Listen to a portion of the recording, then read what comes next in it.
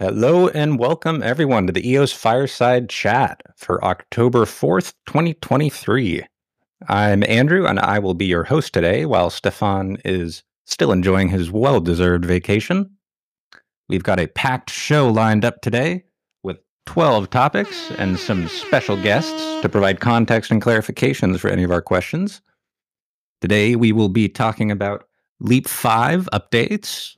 We'll be talking about the Hypha beta launch and token sale.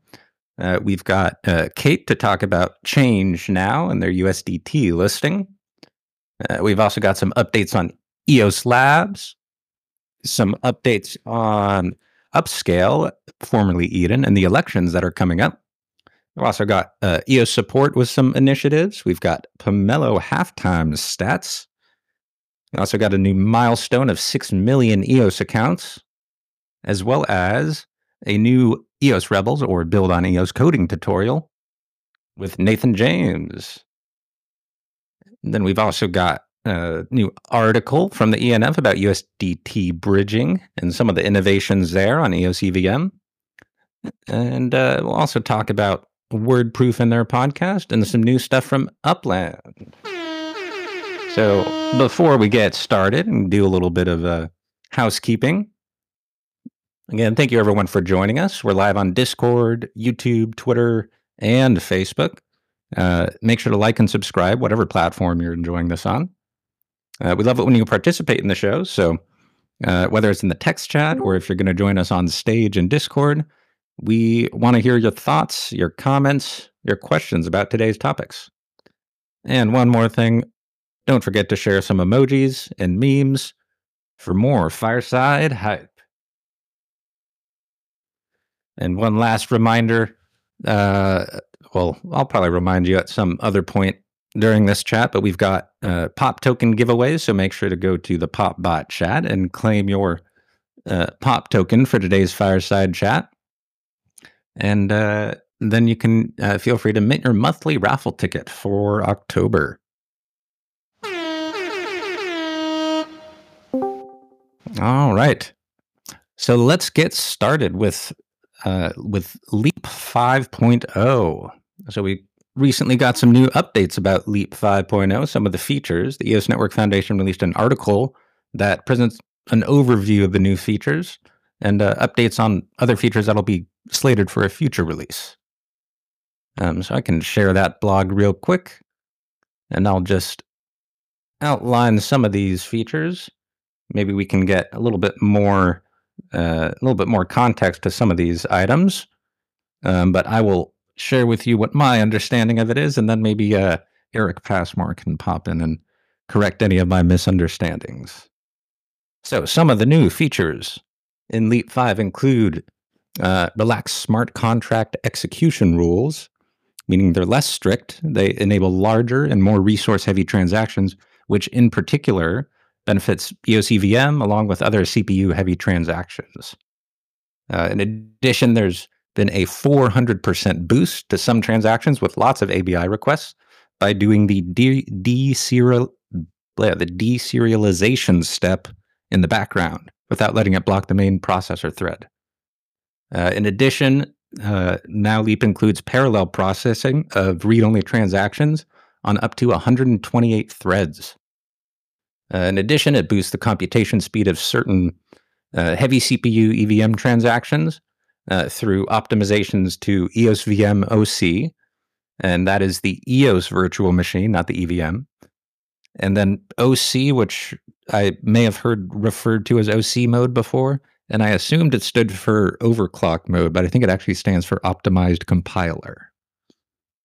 And then, in addition, we've also got a streamlined sync process, as well as a memory-optimized chain base, which reduces RAM consumption by upwards of 20%, which is pretty important for the EOS and other Antelope chains, which are inching closer to 128 gigabytes of RAM, which is the maximum RAM allowed by processors that are designed for single-core performance, which are best for keeping CPU usage low.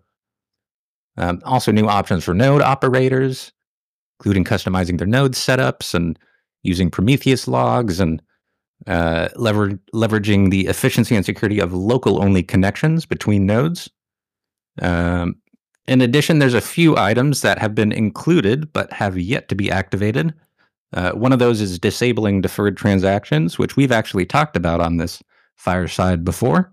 BPs have disabled them, and a future upgrade will remove them entirely. But at this point, that is a feature that will not be active until a later upgrade. And in addition, we've also got some new cryptographic primitives, which are the basic formulas required for executing encryption algorithms. These are implemented as host functions, which means that they are baked kind of further into the low-level code than if it were coded into a smart contract, and thus they're more efficient. These functions allow smart contracts to carry out mathematical operations with the BLS 12381 elliptic curve. So this is the cryptographic formula that's used in zero-knowledge proofs, which, if I understand correctly, and I probably don't, it is specifically the formula y squared equals x squared plus 4. But more importantly, it will make privacy-focused zero-knowledge solutions more efficient and more usable. So maybe now I will invite Eric Passmore to correct me on any of these things that I potentially misspoke on.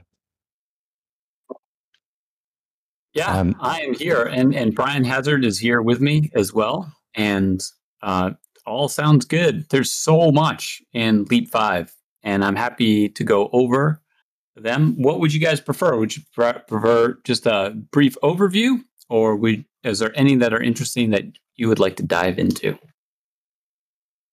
Any thoughts? I know I already have a question about the streamlined sync process. So I remember back when we were looking at upgrading to 3.1, there was a lot of I was doing a lot of communication, trying to just let BPs and other node operators know what steps they needed to do. And one thing that surprised me was if you needed to resync, for example, if you had a blocks log that was from 2.1, we won't get into that.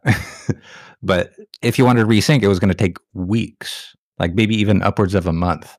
Is that the process that has been streamlined? And does this mean it doesn't take weeks to resync a node from Genesis?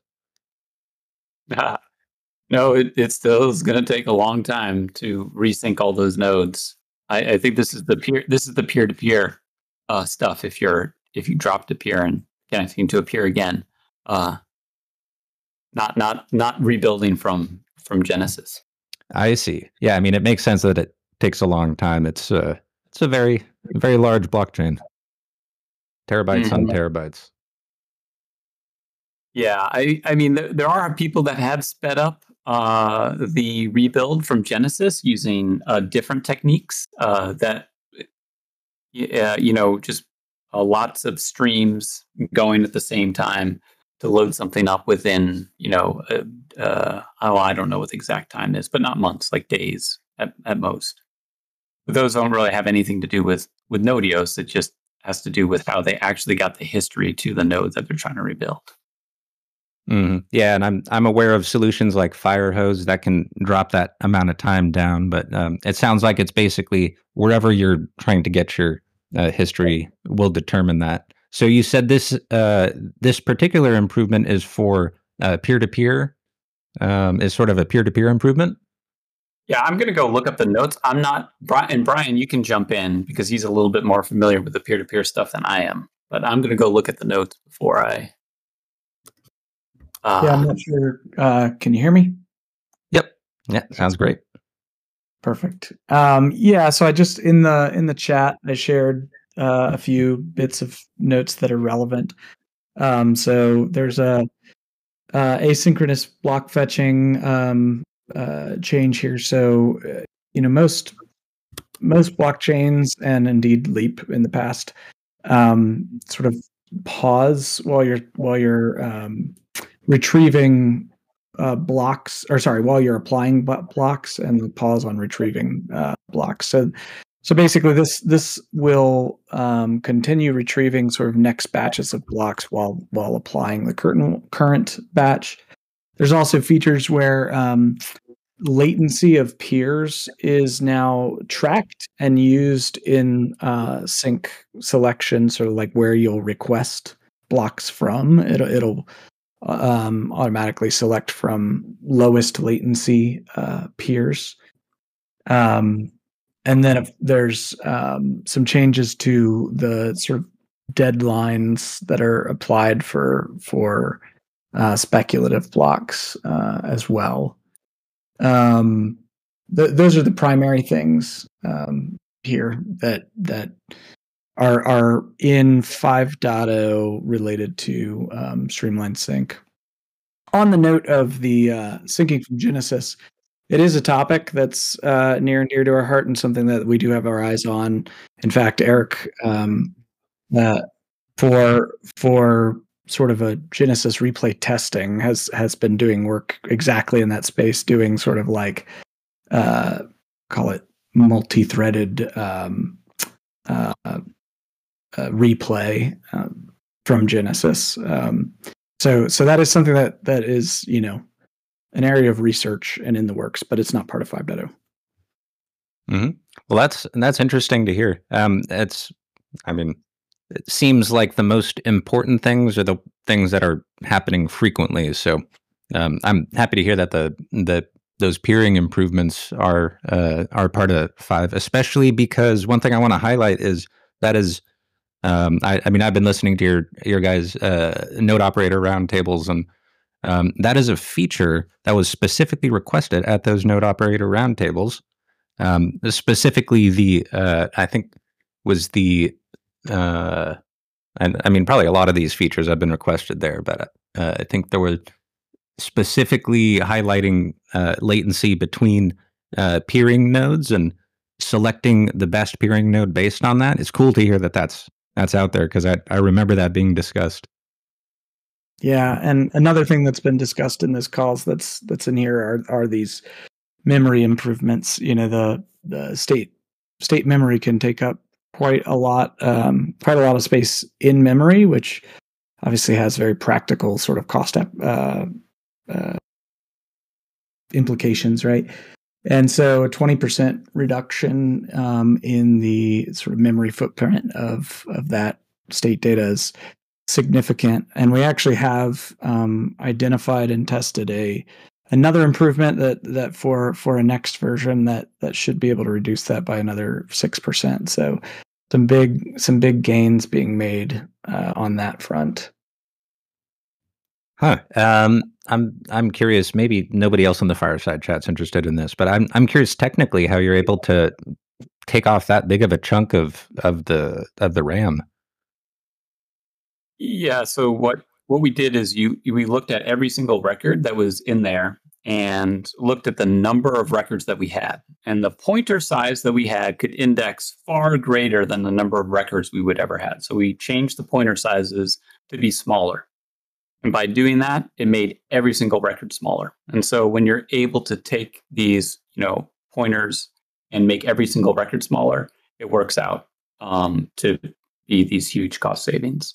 The additional cost savings, we're looking at structures that, just aren't fully utilized. So we're able to pare those back, and they had been eating up some additional space. So that's where the future savings would come from. Oh, that's interesting. I had no idea that it sounds like the namespace of the pointers was way bigger than you guys needed, or than the network needed, if I'll be more specific. Yeah. You build this stuff out, you never really know how big it's going to be and what the true working set's going to be. But that, turned out that pointer size, the number of records we're indexing, was not the bottleneck, right? The bottleneck was just how much memory we had. With EOS, you get like a 20 gigabyte in memory state. With other ones that are larger, you'll get up to 100 gigabytes of memory space. So that was the real limit. And you just have to make adjustments for your real working set to shape the software to fit the needs of how we're actually using it. Yeah, and if you're interested in the gory details, I pasted in chat something that goes kind of like halfway deep, if you will, and then and this that's an excerpt from the release notes, which will be released when 5.0 is our release candidate 1 is made public. So yeah, you can kind of get some of the details there, and then when you can also look at the pull requests for this if you really want to get into the weeds on like how those optimizations were made. So one thing I'll add that we haven't covered is that one of the features that was, or two of the features actually that were, well, maybe I'll say three, that were initially slated for 5.0 have been sort of pushed forward or pushed back. I don't know which one it would be, but to essentially the next release. And one of those is the disabling of deferred transactions.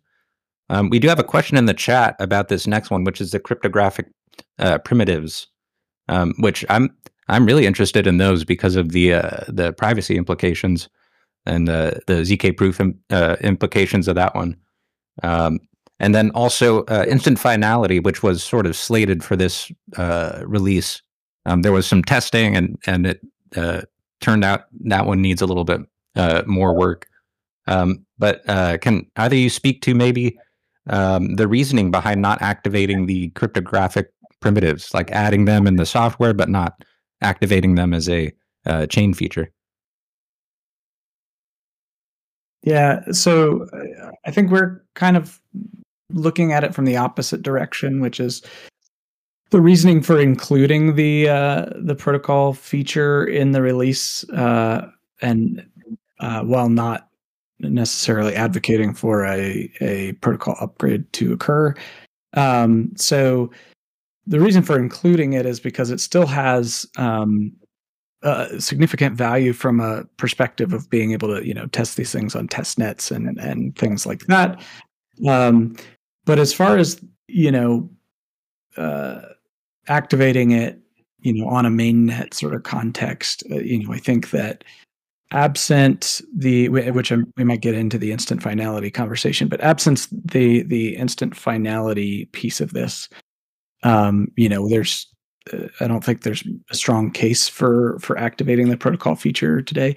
Keep in mind that the BLS like crypto libraries are still available within Leap. It's just that the host functions have not been or will not be activated until a protocol activation is done. I see. And the host functions are just to make it compute more efficiently on the EOS VM. Yeah. Yeah, that's a part of it for sure.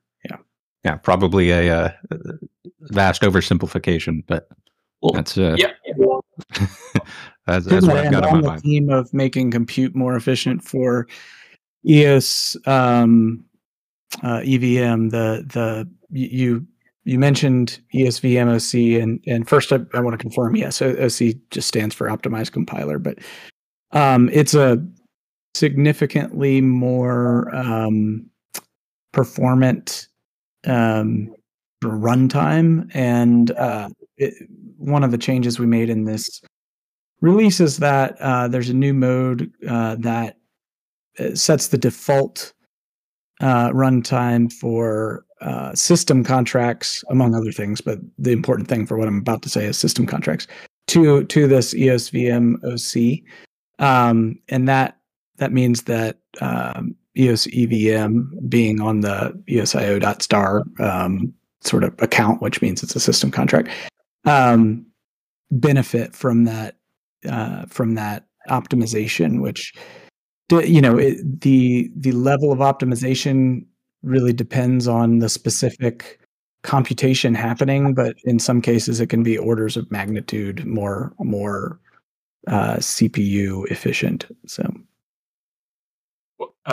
Yeah, I wanted to jump back to the BLS conversation, like why it's unlocked too. So I think that there's a lot of potential, but we were really looking at some of these BLS to do things like zero knowledge proofs or cross-chain communication. And when we looked at other chains like Ethereum, right, we would really want to see them having some of the BLS precompiles in place. and they don't have it. So we were sort of struggling with, well, okay, if we have these BLS stuff and we unlock it, it would be a breaking change. But how is the community actually going to use these things? So I think getting feedback from you guys about, if this is something important that you really want to see unlocked in production, then I think it'd be great to get that input and figure out how it would be used. And that's kind of where we are on the BLS stuff. The BLS stuff is really critical for us as we look forward to instant finality and doing cross-chain communication. And it's a fundamental building block. So I'm glad that we have it in there. Yeah, this gives the community a chance to test it on the test net. Maybe Kylan might, enable it earlier, and then once that has been sufficiently tested, it can be brought onto the main net or other main nets, Wax, Telos, etc. All right. Any questions about Leap 5 that are eating at anyone's mind? Can start the music here, so we got a nice little.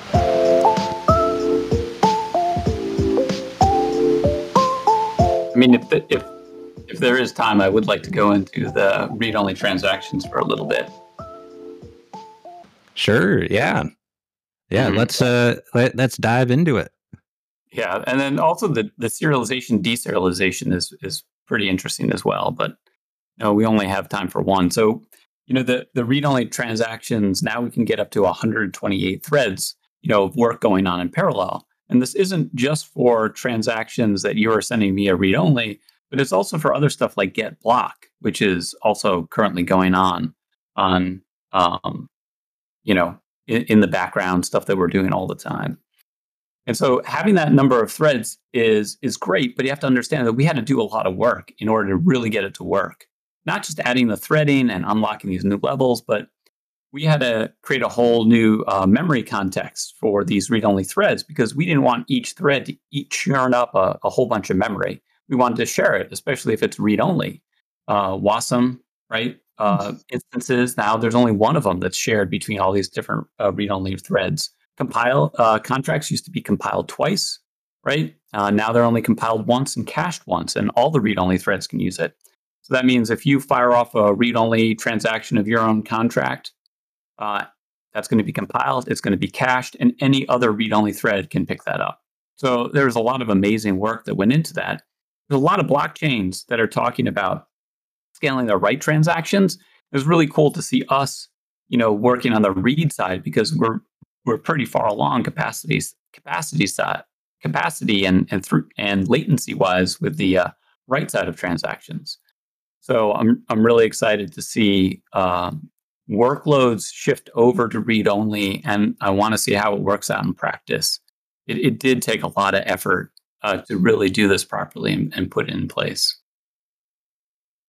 And as I understand, I feel like I've heard a lot of node operators complaining about get blocks and how it sort of stops their nodes, or at the very least, sort of slows down execution. That's kind of one of the big reasons why there's a lot of node operators run a blocks only node, a node that's specifically devoted to providing that get block service. So it sounds like this will allow just pretty much any node to do that, and it's not going to mess with the write transactions that are happening on just the main thread. Yes, in a nutshell. But I would say that more importantly for that particular scenario is the work that was done with serialization. So now with serialization, if you go and do like a single item, it's on its own separate thread and it'll get deserialized. But for get block, which has multiple items inside of it, what it's going to do is it's going to ship all that work off to a different thread, and it's going to start working on deserializing all the stuff that's in get block. And that's the most expensive part. Once it times out, what's going to happen is it's going to give you everything it can as deserialized, and the rest of it's going to be raw. And so now get block's not going to fail anymore, right? When it used to fail, also with a combination of Unix sockets, I think that's great as well. This really makes get block a lot more reliable. And I think that deserialization work and that threading work is really the bigger benefit for get block. And so I'm really excited about that.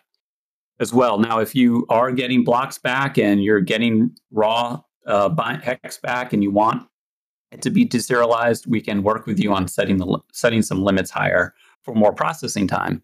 And since it's more of a read-only transaction, your read-only settings aren't going to impact anybody else. Now, I have to say that read-only is only available on API nodes. You can't have a block producer node that's also has read-only threads. They just don't work together. Yeah, and as I understand, multi-threading on write is, for example, that's what Solana is trying to do, and they've experienced a few issues with that. Yeah, I mean, well, look, I mean, we want to address our bottlenecks, right? So, I mean, I think a particular solution that may work for Solana may not be the right application for us, right? So, we do have multiple threads. Like we are multi-threaded already. I mean, our net threads and our HTTP threads, they're all separate from our main thread. But we do have a main processing thread for, doing most of our stateful changes, our consensus work. And that makes a lot of sense. If you look at large large-sized institutions that also have to run a lot of, matching or book order stuff like New York Stock Exchange, you're going to see a lot of single-threaded stuff, single-process stuff. And the reason is because it's faster. There's no locking issues that you're going to run into. There's no contention for mutexes. And it just ends up to be a lot faster and a truer path to scalability. So I think, we have lots of options if we do run into bottlenecks of things that we want to speed up. I would say that we kind of are multi-threaded already, but yes, there are definitely the part that's driving consensus is on a main thread. Yeah, that's great. Add some color to this. I think something that a lot of folks may not realize is, I think if you imagine a node operator and what their infrastructure might look like, your sort of first starting point might be that there's like a machine, a single machine running a single instance of Node EOS, which is the software, the node software for that powers Antelope networks like EOS. But actually, node operators and especially block producers tend to run for a single network multiple instances of Node EOS across multiple machines. And then when you multiply that by the fact that many of these block producers are doing block production across multiple Antelope networks, they have quite a sophisticated sort of infrastructure footprint, right? And then you add into that like API providers and things like that. That's there's sometimes folks wear multiple hats. Where I'm going with all this is that having options like parallelized read-only transactions and making sort of read-only like API calls like get blocks more efficient can have sort of non-incremental impact to the level of infrastructure that's required to to operate as a node operator. There's even been some sort of flirtation in sort of node operator discussions with sort of ending the need for whole categories of nodes, moving forward with some of the improvements. So anyway, yeah, it's these are impactful changes, and also as folks adopt the read-only transactions more and more as a way to sort of interact with getting data from the blockchain, we'll see things get more and more efficient. Mm-hmm. And I can attest to that. Just looking in the operations channel for EOS Nation, I can see there's always a lot of discussion about all the different transaction relay nodes and the block producer nodes, and yeah, there's a very complex and kind of well designed structure that at the very least EOS Nation has for our infrastructure for our nodes. So that, yeah, I definitely see the benefit in that. Anyone else have questions for Eric or Brian or anything else on Leap 5.0?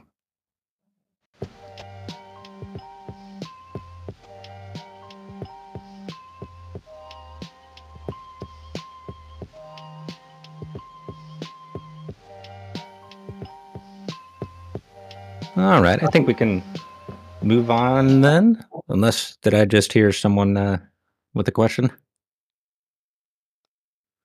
All right.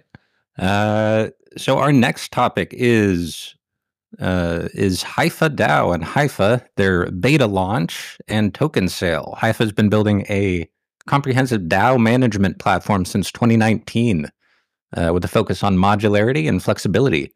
And now, after years of waiting, Hypha beta access will be released on October 11th. That's 1 week from now. So make sure to secure your spot for beta access. I can share a link right here for the beta sign up. And if you haven't ever beta tested a product, I would highly encourage it. It feels good to be useful. And all you have to do is you try to use something, and then you complain to someone about the parts you don't like, and then they say thank you. It might be good to throw in a compliment or two while you're at it, but it's I personally really enjoy it because it allows me to almost direct the development in a way of a product. You can learn more about it. I got another link here. Yoink. There we go. Hypha is also having a token sale. While I will not specifically endorse any token sale, I can at least lead you to where you want to buy the tokens if you're interested. And if you'd like to learn more, Hypha and a few others did a Twitter Spaces with the ENF focusing on DAOs. And I was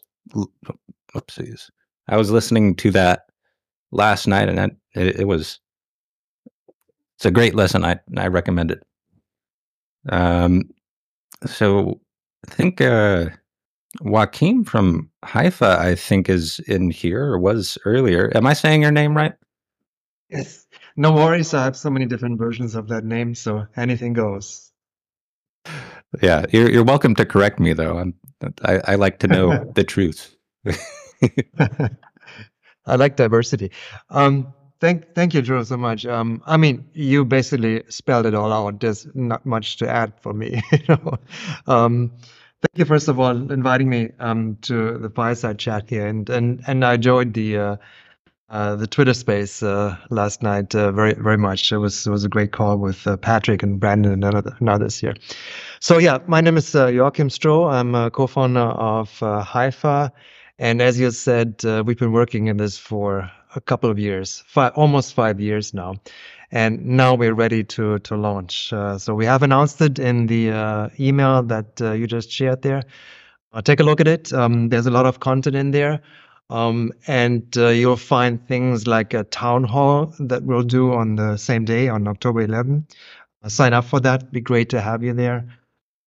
We have our new website out there, so go to hypha.earth, check out our brand new site with a lot of information, including some of the new DAO services that we're going to launch on the same day. That includes things like a founders table, a round table for DAO founders wanting to dive, deeper into what the DAO is all about and how they can use it for their specific cases. There's a DAO activation group that will step you through the DAO canvas that we developed to sort of boot up a DAO and go through the necessary steps and find the right building blocks for your own DAO. And then some expert deep dives. And that's just the beginning of a series of services that we're going to offer. There'll be other services. There'll be service DAOs. Patrick just posted something here that anybody in the EOS network can boot up their own organization, their own entity, and use the DAO software. We also have Hypha Labs. That's a new thing we've created for this launch. This is about badges. Badges for people who want to participate as an ambassador or as an affiliate, or later on, or consultants. So people wanting to help out in bringing people on board to understand how the business will overlap with, intersect really with DAO software, and then developer badges too. So that's all coming. We're really excited, to finally get this out the door, get it to EOS and ready to launch it. Lots of features. We went through the ENF grant program and sort of tuned everything. It's still called beta, as you mentioned, right? So there are still, some things we're ironing out, and there are a lot of features actually already on our priority list. So as soon as we launch next week, then we'll get ready to work on the new features, things that will include a community space around the DAO, things like an ecosystem explorer space where we actually connect the different DAOs, and a lot more in terms of governance and some methods, and even elections, is one. The upvote feature is coming too. So a lot of stuff is on the roadmap there. And maybe if I take a minute, step back, the DAO, what's different with the Hypha DAO than all the other DAOs that are currently out there? So Hypha has tried to sort of go beyond the sort of infrastructure DAO that you have typically out there. That means we're kind of getting sort of into the next generation of DAOs. Just like blockchains are evolving, right, from first, second to third generation blockchains, becoming more efficient, energy efficient, and faster over time. I think DAOs are evolving too. And I see us being sort of reaching out to this third generation DAO. It's a DAO that has the capacity to handle a lot more complexity in terms of how do you build an organization from the ground up, right? So it's not just a community space with a treasury, right, the traditional infrastructure DAO, but it's much more than that. It's a way really to build and create your own organization. And organization can be anything, right? Can be a community, can be, a cooperative, can be a village, if you want to do that. But the key for us is to say that, well, there's some, structural elements, there's some pieces, some building blocks you want to put in place before you launch something like a project, that is, focused on a bigger purpose. Why are you coming together? And I think the Hypha DAO can support that view with sort of structural components. Like you can build circles inside the DAO. You can create roles inside the DAO. I mentioned badges. We're using these badges, the affiliate and the ambassador badges, also within the DAO context. So you can also define how you want to reward people inside the DAO, right? We have a whole salary and compensation system inside the DAO that you can fine tune and configure to your needs. And that's an important point for us because we see that every single DAO out there will have different needs, right? They will have different ways of how they set up their organization. And we want to make that as configurable as possible and give you sort of the tools that allow you to fine tune it and to sort of build something to exactly your purpose, right? So that's the DAO container, that's the DAO context where we're trying to lower the entry barriers too, right? So there could be, if you look at, how traditional organizations operate, right? There are about 330 million out there, and they all follow the certain, a formula of, well, you'll get hired into an organization. There's an HR department. There are 25 interviews to do before you can get close to being hired for a company. This stuff all goes out the window with the DAO context, because you can decide how you bring people on board, and the barrier of entry is so much lower. You can offer a quest, let's say, create a quest, do a project for us, get to know some people inside the DAO, and then go from there, right? Rather than, scanning through resumes and background checks and HR departments, right? You can do that much more efficiently and really effectively, I would say, than in a traditional way, where you really don't know if that person is a good fit or not. So it has much more open boundaries. And it also invites people into, finding really their true purpose. Why do I come to that? Where's my passion? And how do I find the others in the space? That's why, the DAO, as we build it, we called it DHO at some point, decentralized human organization, where we really wanted to put the human at the center. Even though it's, often placed as a trustless environment, fully automated and lots of algorithmic decisions, we believe humans are at the center, right? They're at the helm. It's about building the trust inside the DAO, the relationships that lead to sort of a more aligned and sort of coherent space that then allows you to move forward in much, better ways than if you have someone on the top and, issuing orders, right? Or you're forced into a box like in a traditional organization, sit at your desk, and then you can't break out of this. That's your space. So the DAO for us is much more a dynamic, much more an organic space, right? That can expand. You can add circles, you can add roles. You can go to sub circles, you can expand much further. I can also contract, right? So if you find things don't work out, well, then you shift things around and you can rearrange it inside the DAO. Last thing I wanted to mention before I open it up for any questions you have. The DAO is meant, not as a standalone thing, right? We're seeing sort of shifting out of the sort of competitive mindset, of the industrial age, more towards what we really meant to do here, which is connecting, reaching out to others, and collaborate and coordinate around larger issues, right? About larger problems. 2 weeks ago, I was here in New York City at the Climate Week. And this is where you see, lots and lots of different players coming up with solutions. What we need here in this space is really a way to coordinate all of these different initiatives and say, hey, we're coming together here. Let's arrange who's doing what, and then let's tackle these really difficult problems. Because it's not so much about competition. It's really about how we connect and reach out and figure out how to work together on this stuff. That's our motto on the webpage that we have. It's how we achieve more together, right? Not in isolation, not as a standalone fighter there, but with the others. And for that, we're really starting to get into a whole new space of ecosystem building. So beyond the DAO building itself, right? How do you build your organization from the ground up, or transition it from an existing organization? We also, really very much promote the idea of, well, you're now a player, you have a DAO. Where are the others? How do you connect to the others out there inside an ecosystem? So it's a whole new boundary around that could contain, other 100 DAOs, right? Coming together and forming alliances, forming connections that help you to tackle these problems. And this is a new space for all of us. This is really exploring what it means to exchange value, exchange knowledge, exchange, formats and really more structural elements. Patrick highlighted that so nicely yesterday to say we do need some structural components here. If we leave everything, in the open there and undefined, it won't get us anywhere, right? So we do need some of these agreements, that we see in the DAO space, written on chain, right? And from there, we can always refer back. You can see who was there. You can see who voted on what, right? You can see the conversation around it. But it's there, and it's this thing that's off the table, right? You have an agreement, and then you move on to the next big thing. And I think that's all I wanted to say at this point. So the ecosystem space is really this new space that we are really excited about. Once we have more and more DAO players coming onto the landscape, connecting, and then tackling the bigger issues, and then more ecosystems from there, right?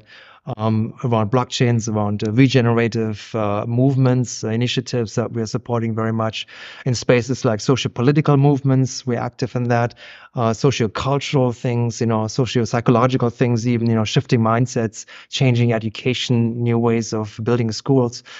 There are a huge number of use cases here, and we're really excited to explore that in the future. Yeah. Yeah, I can say I'm also very excited for the Hypha beta launch. Actually, so excited I signed up twice.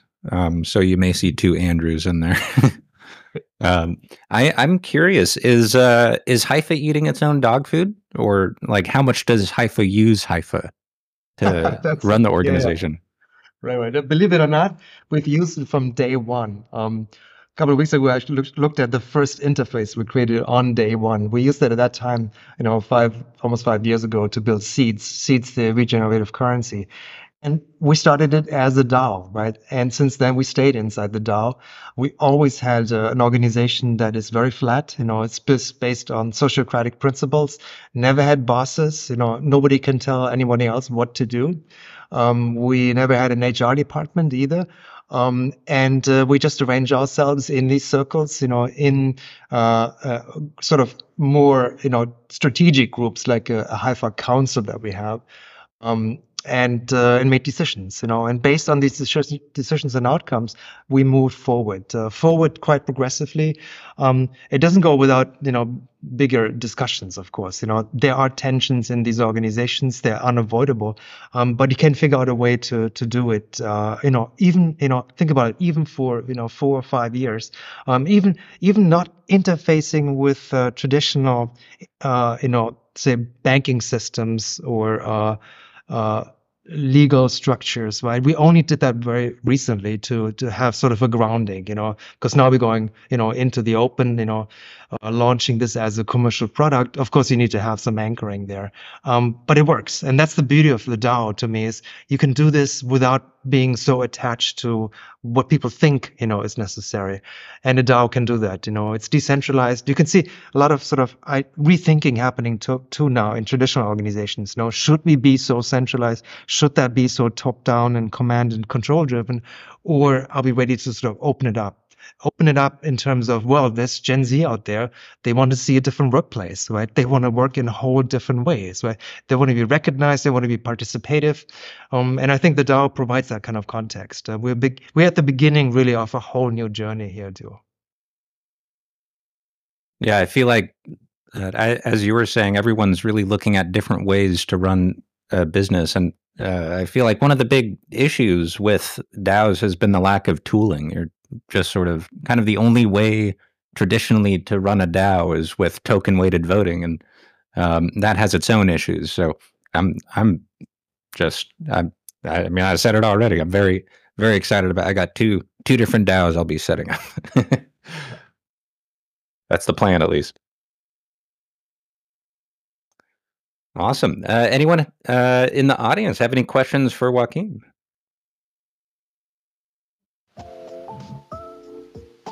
I had a quick question. So this is Steven. Of course, I've worked with you guys a little bit in the past on this front with Hypha. It's been really exciting to see some of those progressions. There's more a question for people who may be new to DAOs. I'm interested to just ask about some of the things that have been worked on lately to really help with user education and easy onboarding, as I understand that there are some really nice templates that you guys have put together and stuff. And as people may not be as familiar with how to use all of this different tooling and stuff, I think you guys have done some great work to help people get up and running. So maybe you could just speak to that quickly and maybe encourage a few more people to even sign up for the waitlist.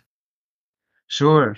Thanks, Stephen, and thanks for sticking along all through the different milestones. There, it was a great project. So yes, I would encourage you to go, first of all, to the Hypha.earth website. We recently added a whole new education section. So we posted lots of new videos there. These are videos from the DAO activation series that I created in terms of the operating canvas model. Then Dominic has created some great how-to videos to see how do you actually use that software. What are the first steps you're taking there, right? There's some motivational stuff out there and some articles we posted too. I think that gives you a good picture of what this is and how you go about it. But then also, all of the DAOs are open, right? So you can peek into any of them and see, okay, here are the people they have, onboarded. And that is, I have to say, this is during the alpha program. So that was really a space and time for us to figure out the basics. So not much activity in those DAOs. A few of them are very active, but the majority just tried it out, right? But I think you can sort of continue looking at that space as it evolves and really learn how they structure their organization, what kind of proposals they're putting out there, and then get a feel for it. So for me, I mean, yeah, we could put out a lot of more documentation, and we will put more of this out there. But it's hard to read all of this. For me, this has a lot to do with experience it yourself, right? So if you are willing to create your own DAO, we have a free plan, right? You can set it up with a few of your first, co-founders, colleagues, and try it out. Then you see how it goes for you. And then again, learning from others, in the same space. So for me, we're trying to focus on sort of expertise in, say, in a socio-political space, or in the socio-ecological space, right? Because the patterns that you see coming out of these spaces will repeat, right? And these are patterns that we can then package, and you mentioned templates, right?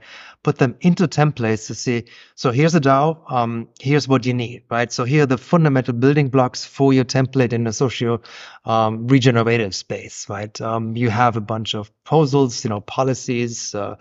Here's a constitution that others have been used. Here are typical roles you see. This is how you reward people. So it can get you up to speed a lot faster, right? But then you still have to process it. And that to me is one of the sort of harder things to overcome, because once you enter these kind of decentralized spaces, you're really leaving the old mindset of where's the boss, who's reporting to me behind, right? So now you have to reorient yourself, see who else is there, sort of find the resonance, find the alignment among the others, find your place really inside the DAO, and then move on from there. So it's for me, it's reorientation, rethinking a lot, but with an open mindset, with people like you guys here. I mean, you're already so open about this. I mean, you've developed this, this technology for so many years. I think it's almost natural for you to move into these new spaces and then see what's possible from there. Yeah, and I just want to thank you for answering a question that I forgot to write down, which was about templates. And that's cool. I was thinking that as far as setting up your own DAO, it'd be very handy to have a template to work from. And that seems like a good way to do it, sort of section them off by their use case. That's great. Any other questions for Hypha DAO? I have got a question for Joaquin. This is Perry from DNews. Yeah. Hey, Perry. Hello.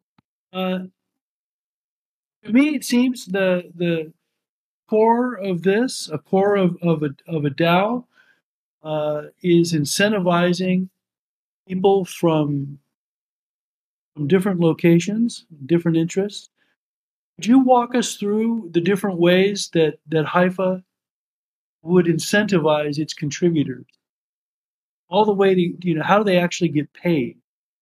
How does that work? What options are there available for somebody who's designing their DAO to incentivize people with actual compensation? Sure. Great question. Yeah, let me dive a little bit into this. So, and I'll give you Hypha, as an example. We've been building this product using our own compensation model, right? Our own way of creating structure in the organization. So we have multiple ways of doing that. The standard way is sort of a contribution. You see something that you contribute to the DAO, right? And in return for your contribution, you earn rewards. And the Hypha DAO is 3 types of tokens to reward. So number one is what we call the utility token. So in the Hypha DAO case, it's the Hypha token, right? That's the utility that gives you access to services. But it's a token that you can earn, right? Because eventually it will increase in value, and eventually, you can use that to exchange it into other currencies. But so Hypha is one utility token. Second one we have is what we call a cash token or payout token. That's a token that you can use for redemption purposes, for people who more urgently, let's say, need cash, to pay their own bills. And the Hypha DAO supports that through a redemption process inside the DAO. So you could say your compensation is, say, 50% in utility tokens and 50% in these more liquid payout tokens. And then from there, you can just decide it in your own DAO. What is the treasury? First of all, do you have some funds to pay out these more liquid tokens or not? And then take it from there. And then there's a third token, and that's also very important for us. It's called a voice token that is now tied to the governance model of the DAO. So you earn the voice over time. So the whole DAO is based on a concept called contribution accounting system. So you contribute, and in return you earn these tokens. And the more you contribute, the more tokens you earn. And each DAO can define, what the contribution is. Are we getting, we have these call it bands, or tiers that you can assign the vault to, and then reward people accordingly. So in Hypha we have 7 tiers. 7 tiers meaning more strategic, high level work. Outreach work is probably B5, B6, B7. More routine work, standard, stuff can be in a lower category. But as soon as you are sort of voted into this role, then you start earning the tokens, right? So again, we have contributions, as a simple one-off thing. You contribute, you get the tokens. Or we have more of the long-term view of the DAO to say you actually want to stay with us. You want to stay with that DAO that you create, and you earn that role, and you get into the role for 2, 3, 6 months. For as long as you want to stay there. And then we have a third category. I want to mention that briefly, and then back to you, which is called quests. Quests are like gaming quests, almost. You define a quest is in 2 parts, right? So quest is something you initiate and say, hey, I want to do this for the DAO. Here's what my proposal looks like. Here's what I'm going to do, and here's what my reward will look like once I complete the quest, right? So you post that in the DAO sees it and votes on it. And if it passes, depending on the governance setting you have inside the DAO, you get to work on the quest, and then at the end you post sort of the completion of the quest. And this is where you automatically get the payout that you proposed in the first part of it, right? It's a voting process, because we do need to do some due diligence. Every DAO needs to do that for quests. And then you get the rewards. Finally, these quests we're going to, I mentioned the community layer that we're going to roll out in a few weeks. The community layer would also have the capacity to launch quests. So you could invite people into your community space that are a bit further away, right, that are not directly engaged, maybe not have a role, maybe are not part of the circle, but they want to engage with the DAO. And for that, we have these community quests, right? So they can jump in and say, hey, I propose something here. Maybe finding a sponsor inside the DAO core team, and then do the question and do the same thing what you can do inside the core team of the DAO. So multiple ways really to start participating in the DAO and start earning tokens. And you can start right away because every DAO has already sort of the built-in a native token or utility token. So you can reward people for that. And that represents the value that you're building up over time. And that's really important because you're here for a reason, right? You're here for building something, a product, a service, something that eventually will have some value for the wider network. And that's the token that represents that kind of value. Too. Are there markets, trading markets for any of the tokens, but especially the payout token? Like how do you actually go about getting a fiat currency that you could pay bills with? Oh, yeah, real quick. So the liquid token I mentioned, the payout token, is tied to some treasury token that you're holding, right? That can be Bitcoin, that can be EOS token, right? That the treasury is holding, and as soon as you request that as part of your compensation, right? Say 10% of that is in liquid tokens, get that directly into your wallet. Something I didn't mention here, which is really important, Hypha also created its own wallet for this. So every transaction will go through your wallet to the Hypha wallet, and that is compatible with other wallets like Anchor too. But it's much easier to use the Hypha wallet here, and you can see. I think that's a feature that's coming next week or so. You can see all of the tokens you're holding inside the wallet, and so they go directly into your account, and then you own that, right? And then you can go take it anywhere into any exchange, and convert it into fiat currency if you like. And is that a custodial or non-custodial wallet? Hypha wallet. Custodial. So we will have no control over the tokens that members are holding. That's the idea of Hypha. I mean, Hypha itself, the name stands for mycelium in the soil, right?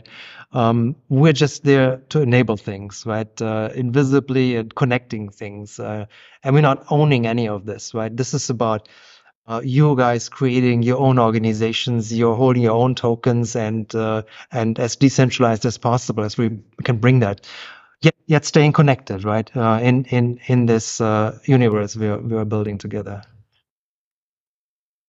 Now, right now, it's a difficult moment in the crypto space for tokens, for ICOs, and the like.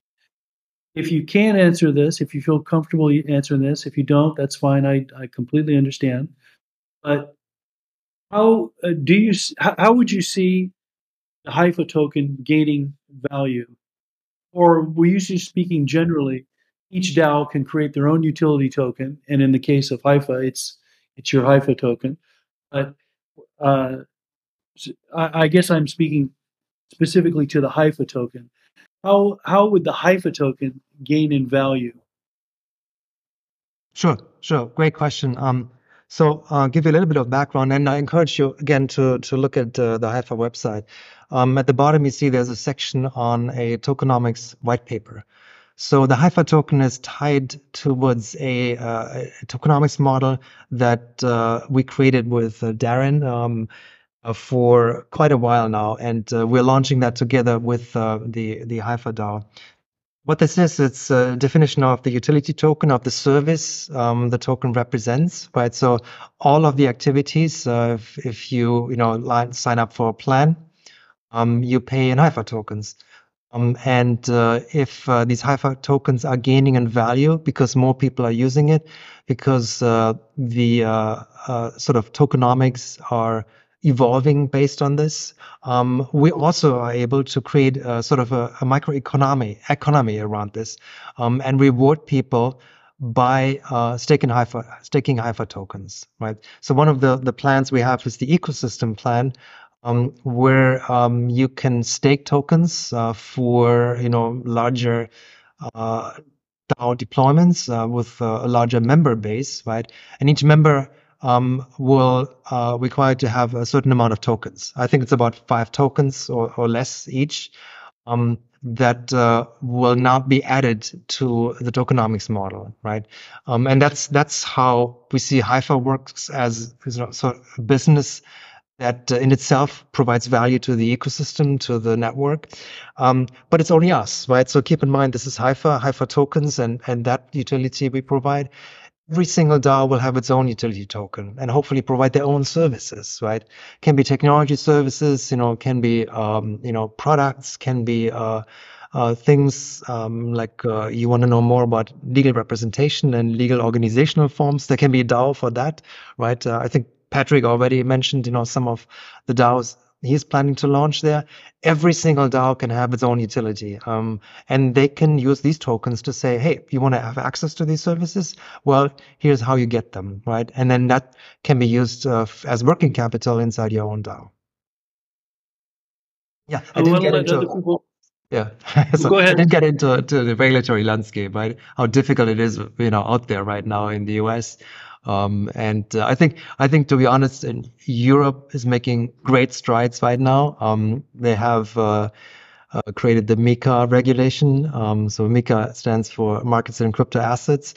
And they did a great job really of defining, what kind of tokens these are, what's a security token versus what's a utility token. So there's clarity around that, regulatory clarity. Less so, it will take time, I think, before that exists. Stuff here. Yes, the U.S. is failing pretty bad in crypto. I want to give other people a chance to ask questions, but I want to ask one last important question, which is a follow up on the token regarding scarcity. In other words, are there any features available to DAOs and ultimately to to the community that holds the token that set or guarantee scarcity. In other words, the quantity of the tokens themselves. Every DAO can decide that on their own terms, right? They can set what the quantity is. We have a limit of tokens for the Hypha token. Others will have different limits that they can set. Up to unlimited.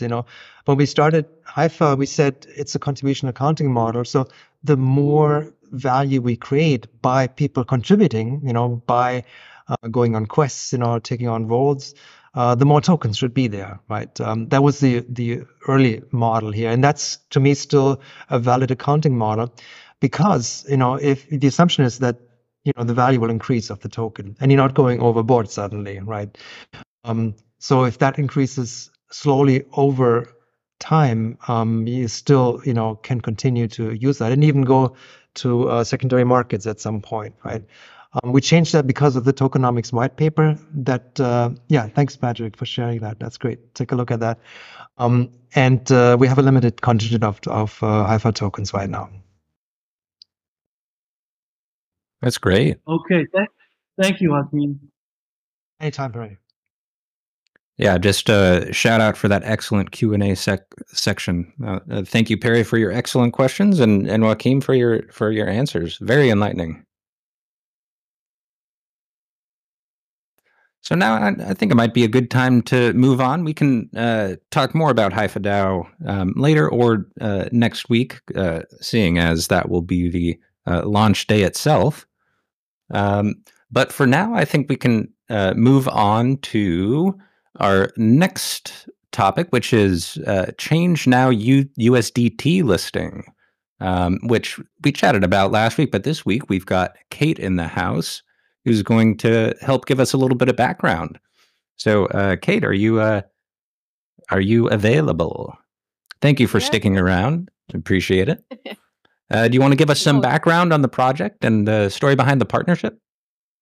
Yeah, of course. Thanks. I hope you can hear me okay. Yeah? Yeah, sounds great. Awesome. Great. Yeah. Well, happy to be here and happy to share something about ChangeNow and also now payments. Because so we have this whole Now Solutions suite of tools. One of them is ChangeNow, which is an exchange service and also a liquidity aggregator. And the second one is Now Payments, which is the crypto payment gateway. And both of them support EOS and as of recently, EOS USDT, which is amazing, especially for payments, I believe. And just to give you a very quick overview of what you can do with ChangeNow and Now Payments. Is this. So ChangeNow has a cross-chain swaps API, which other projects can use to integrate cross-chain swaps. For example, if we have a wallet that wants to add USDT EOS swaps to and from like 900 other assets that we support, they can take our API, integrate it, and then their users would be able to swap to and from EOS, USDT EOS, and all of the other 70 blockchains that we have. And the cool point about this is that we also have fiat on-ramp right in the API because we have the fiat endpoints. So that's for ChangeNow businesses. We also, of course, are a service for users, so people can just come to ChangeNow website and do cross-chain swaps. That's ChangeNow. And as I mentioned, we have Now Payments, which also supports USDT, EOS. And stablecoins on Now Payments are one of the most popular assets for merchants, of course, because it's stablecoins. So what is possible now is that any kind of business can start accepting USDT, EOS, or allow people to pay in it. And we have custom solutions for different kinds of businesses. So we have like a custom API for the NFT marketplaces or just marketplaces. We have custom API for gaming and also gambling and also e-commerce because we have like special plugins and so on. And last but not least, both ChangeNow and Now Payments can keep adding more tokens, EOS tokens or any other tokens, because we have this solution being a liquidity aggregator. We can basically list any token that is anywhere, and if it's not anywhere, then we have our own liquidity pool solution where we can use project's liquidity and integrate the token anyways, and it will again be available for cross-chain swaps with USDT, EOS, and other tokens, and for payments.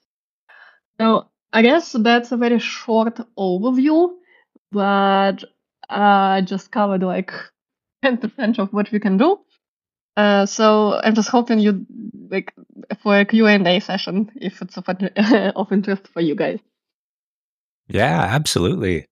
Yeah, I was doing a little bit of research, and 900 currencies is pretty impressive. But there are over 9,000 cryptocurrencies to choose from. So I'm just curious, how does ChangeNow Now Payments decide which projects to partner with and which assets to include? Yeah, good question. Thanks. So it works both ways, meaning that some projects come to us and ask if they can be integrated and so on. And on the other side, we do some kind of like research on our side and see what kind of assets would make sense for merchants to have, which kind of assets are like very popular now, which L1s, L2s, L3s, or whatever are there and would be in demand.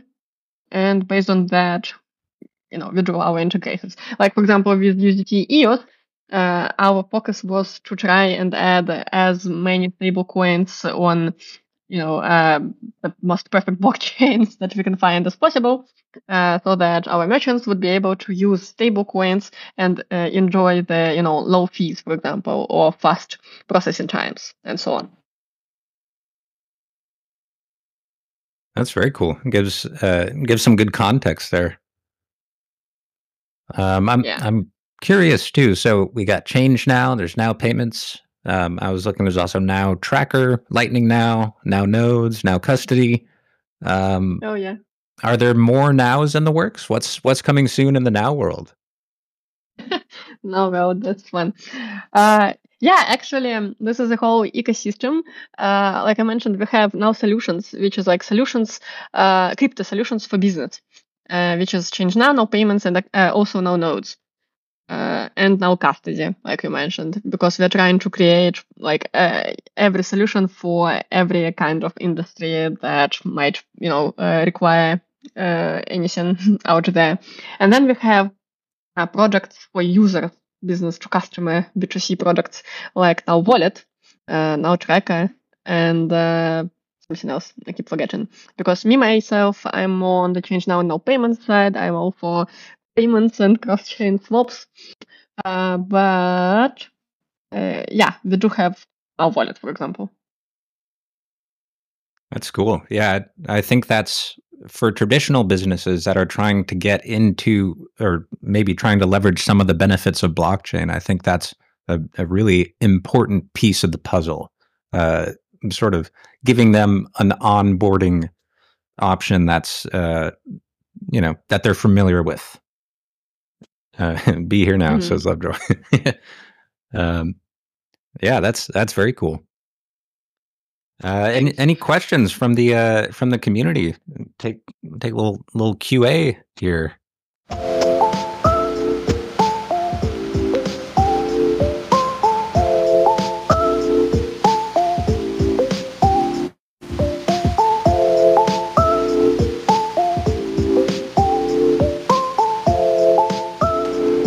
One question that cropped up last week while we were discussing this was regarding subscription payments. Mm-hmm. I was looking at Now Payments, and is that an option to have subscriptions? It looked like there was some sort of, maybe you preload the your account or something. Yeah, this is a cool question. Thanks. It actually brings me to what kind of payments we allow. We do have an API for recurrent payments, like subscriptions, where merchants can set up email subscriptions for their customers and emails and the frequency, and the emails to their customers would go out, like, for example, once a month or once, like, whatever, with the invoice, and it's done through our API. We also have, other custom solutions, like, for example, an API for mass payouts if you want to do like rewards, and rewards to like thousands of wallets or whatever, or send salaries.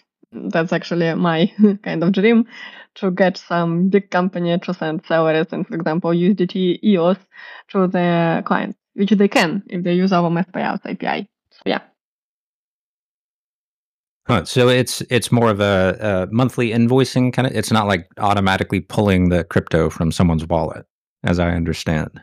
It's sending them an invoice, which then they'll sort of. It's kind of so if we're talking about mass payouts API, it's done like this. Like, for example, a company can create a custodial account using no payments. So usually we are non-custodial, and your funds, I mean merchants' funds, they don't go to our accounts; they go straight to the merchant's account. But if a business model requires custodial flow, then they can create a custodial account with no payment.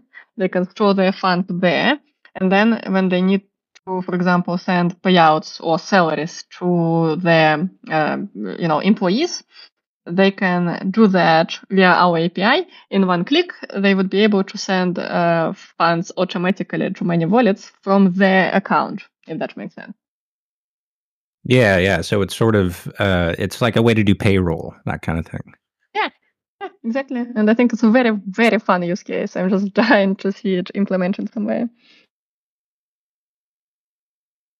Maybe I can ask a different way about subscriptions. Let's say I have a website and I want to charge all of my logged in users. I want to offer all my logged in users services for a monthly charge. How close to a subscription would I get using your service? Yeah, that's if I understand the question correctly, that's exactly what you can do, because in your account you would be able to set up for example, you can add sorry, I'm just trying to remember how the account for the merchant looks. But yes, you can add your customer emails, like a whole spreadsheet of them, and then set up the recurrent email with the invoice to them with the frequency that you choose. And then when they get that email, then they at their leisure, at their convenience, they choose to pay or not. Interesting question. Well, yeah, I think it's usually how it works with subscriptions. So they get the email with the invoice where it specifies when, how they should pay. Well, not all subscriptions work that way, and I'm just trying to understand where you guys are at. I mean, it's okay if you're not, because I don't know if any other services have gone that far to have an automated subscription service of the kind that I see. Right? The normal kind that you would use with your credit card is what I'm asking.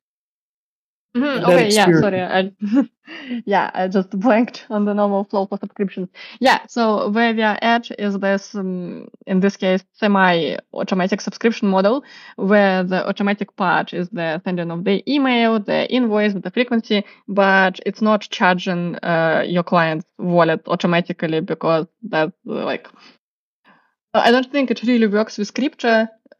Maybe there is a way, but it's not something that we do right now.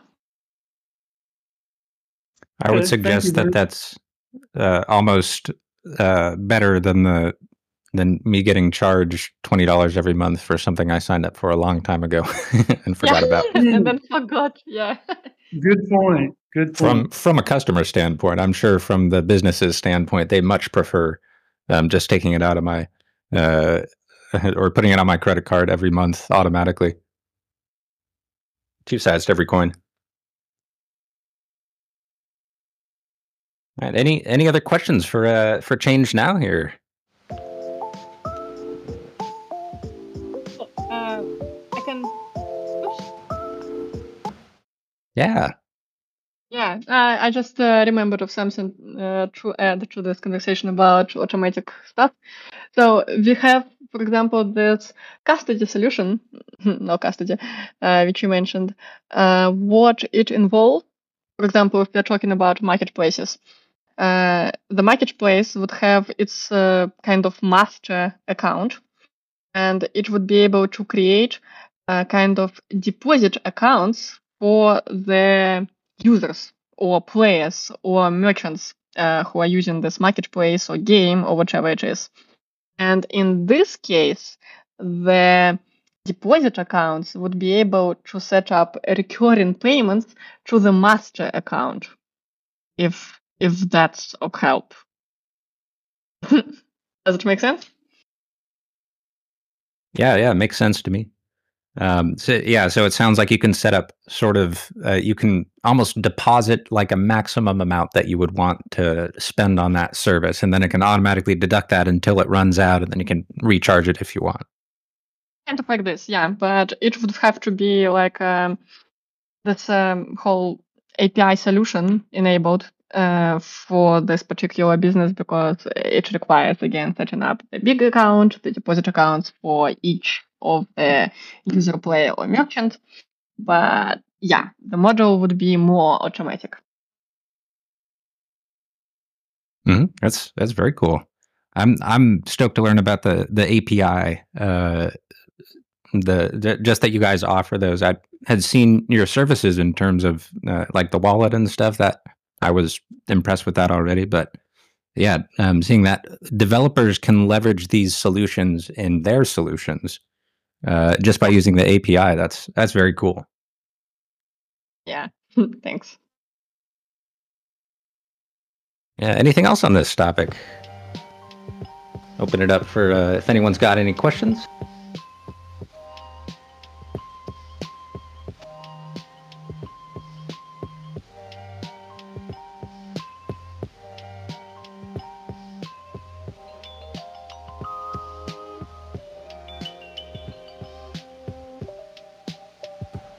Awesome.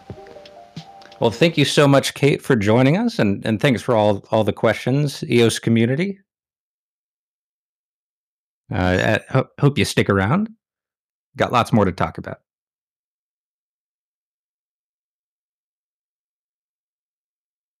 All right, so moving on to our next topic. We've got an update from EOS Labs, which was covered in the September EOS block producer meeting recap, and I will share that document here. There's lots of stuff in here, various things about, for example, Leap 5 and the sort of the scope of Leap 5, which is there's details in this article. You can check it out if you're interested. But on the EOS Labs side, EOS Labs, under the leadership of founder and CEO, I preemptively apologize because I'm going to try and pronounce this, Joaquin Wen. And apologies if I got that wrong. I'm terrible at pronouncing things. Anyway, Joaquin Wen has been actively engaging in various projects and investments, or rather EOS Labs has, to enhance the EOS ecosystem. So recently the team communicated with 107 different projects. 22 of these are related to investments, and 4 are currently in the onboarding process. EOS Labs is cooperating with licensed and compliant institutions like centralized exchanges to issue Bitcoin, stablecoins, and other assets on EOS. Labs is also looking into introducing real-world assets in the future, which could bridge the gap between tangible assets and digital assets. This is something very similar to what ChangeNow is doing, and they may even be working together. I don't have any information on that, so that's mere speculation on my part, but definitely they're in the real-world assets game, and this all provides new investment and utility opportunities within the ecosystem. And then in the gaming sphere, EOS Labs is reaching out to various game developers and platforms with a particular emphasis on social games, aiming to integrate and expand the gaming experience on the EOS network. Also, they've been exploring a Telegram mini app, which would allow users to engage with games or utilize Web3 applications without having to leave Telegram. So that's very, very cool.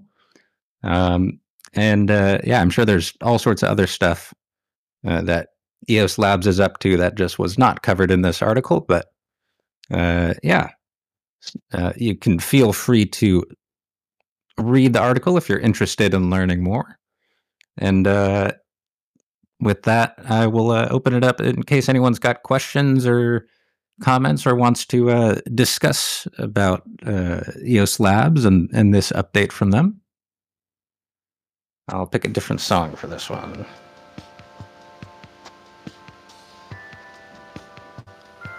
Watching. Or just Winston, I guess. Okay. Watching. Oh yeah. Okay, cool. I'm sorry, Huacheng, for mutilating the pronunciation of your name earlier.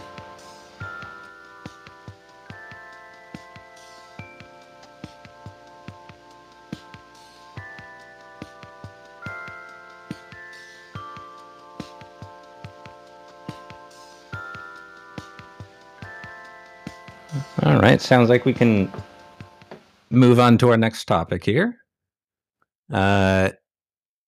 So heads up, I don't know if, I'm sure we have some Eden members in here, but Eden has changed its branding. So now Eden is upscale, and the upscale elections are coming up. So term 8, which will be the next term, registration. The deadline for registration is this Friday on the 6th of October. And you got to make sure to register by 1300 UTC, which is, let's see if I can do my math, 5 or 6 a.m. Where I am in Pacific time.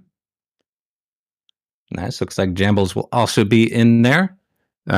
So is this? Oh no, that's the Twitter. Let me share the registration link for those who have not yet joined Upscale. You can also visit this link and go through the process of being invited and then being onboarded onto Upscale. Maybe I'll share the new Twitter handle as well, which is UpscaleNow.io. And with that, I know we have some Eden. Sorry, let's. I know we have some Upscale members here. If anyone would like to share a little bit more context about this, you're open to. I haven't been keeping it up as much as I should, so I personally am not best suited to answer questions, but I'm glad to attempt if anyone's got questions here. I'll trigger the music.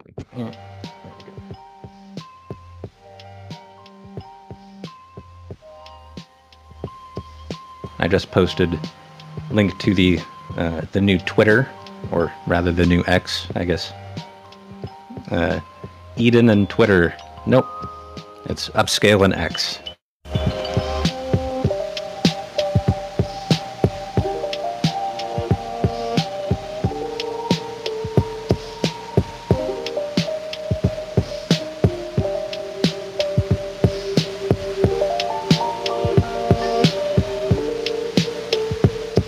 think I posted the wrong Twitter profile. So that second Twitter profile is the right Twitter profile. Sorry, second X profile. Gonna have to get used to these.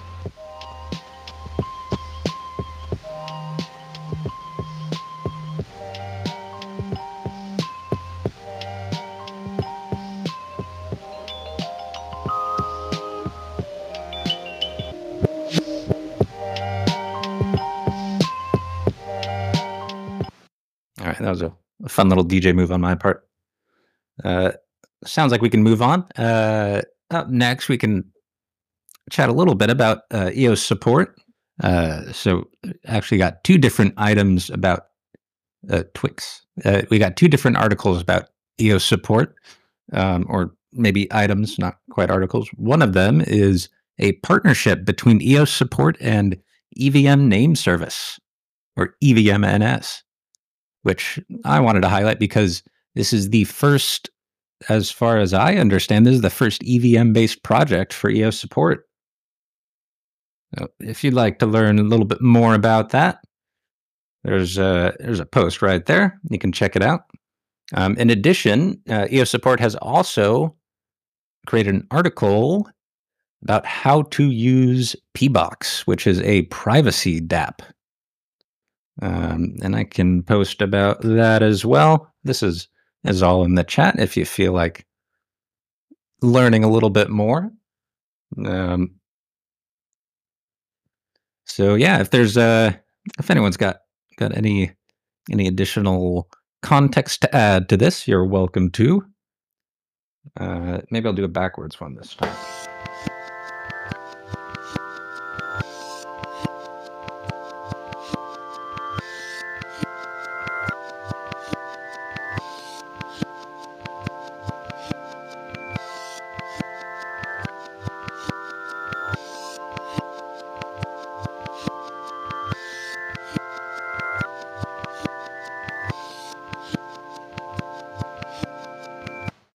All right.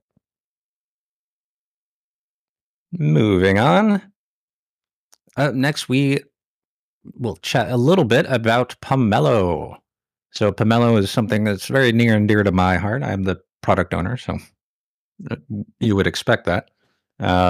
Pomelo is now halfway through its seventh season, with over 4,000 EOS already donated from over 150 contributors. We've had 110 applications and 87 have been approved. There's still 1 week left to get your applications in. So if you've got an idea or if you've got a project that's that is a public good and is looking for funding from the EOS community, make sure to get your applications in. And then we've got 2 weeks left for donations. So support your favorite projects and help determine how the network funds the community. Thank you, donors and grant owners, for your enthusiasm and commitment to delivering valuable public goods to the EOS and EOS EVM ecosystems. Next week, we'll be having a fireside pitch session in this very Discord channel. In addition, approved grants can sign up for the regular pitch sessions. There are still slots available. So that'll be with our very own Martin Brewer. And the form is right here. Just posted it in chat, so feel free to sign up for a pitch session. There are English, Chinese, and Korean language pitch sessions. The English pitch sessions will be on Friday, October 6th and 13th at 1600 UTC. Our Chinese pitch sessions will be on Friday, October 6th and 13th, but this time at 12 o'clock UTC. And then the Korean pitch sessions will be on Thursday, the day before, on October 5th and October 12th at 12 o'clock UTC. And for those of you who are interested in joining the pitch sessions, or you're interested in seeing some of the projects that have been on previous pitch sessions, we've actually got a Pomelo collection of all of the projects that have joined the pitch sessions. So feel free to peruse those. And then if you'd like to learn more, you got the perfect platform to go and learn more, which is those aforementioned pitch sessions. So I don't know if we got any. I'm sure we do have some Pomelo participants in here. If you're interested in sharing your experience, or you got any questions, now's the time.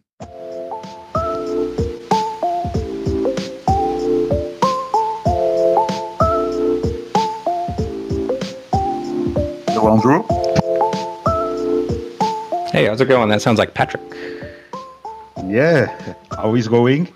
Oopsies.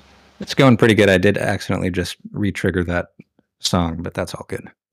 How are you doing? Yeah, fine, thank you. I just want to make a commentar about Pomelo Season 7. So, as you know, it's supposed to be the last season, but who knows, maybe there will be rebirth from the sand when we will be into the next bull run. And I just posted here into the chat the latest interview with Daniel Keys about Pomelo Season 7 update. I encourage everyone to go there and follow the discussion, what we were discussing with Daniel Keys. Different topics about end of Season 6, now Pomelo Season 7, and the ongoing bounty. I'm very, very enthusiastic with those bounties coming, because I will create a bounty with EOS Den, with Pomelo, for the Pomelo users. So that's very important to finish on this Season 7, the grants, and then go to the bounty. So, yeah, just want to say very motivated with this season. I encourage everyone to give to all the Pomelo grants that you love. There is EOS support, there is EOS Bees, there is the Eden Reputation by Mo. Shout out to Mo, chief delegate with me, by the way, on Tom 7. He has the Eden Reputation system on Pomelo since a while, so that was accepted again. And there are EOS Vision by Veronica Diaz, give there also. So basically, give to every grant that you can give, collaborate with those grants. That's just not just to give some EOS to them, but try to understand their project, try to enter in contact with, and collaborate, because that's the mindset shifting. We have to collaborate between the platforms. That's very important. You have fantastic project on Pomelo since the beginning. And yeah, I encourage everyone to go there and donate. Also, if it is one EOS, that's okay. The gesture is there, and there is the quadratic matching formula amplifying the numbers.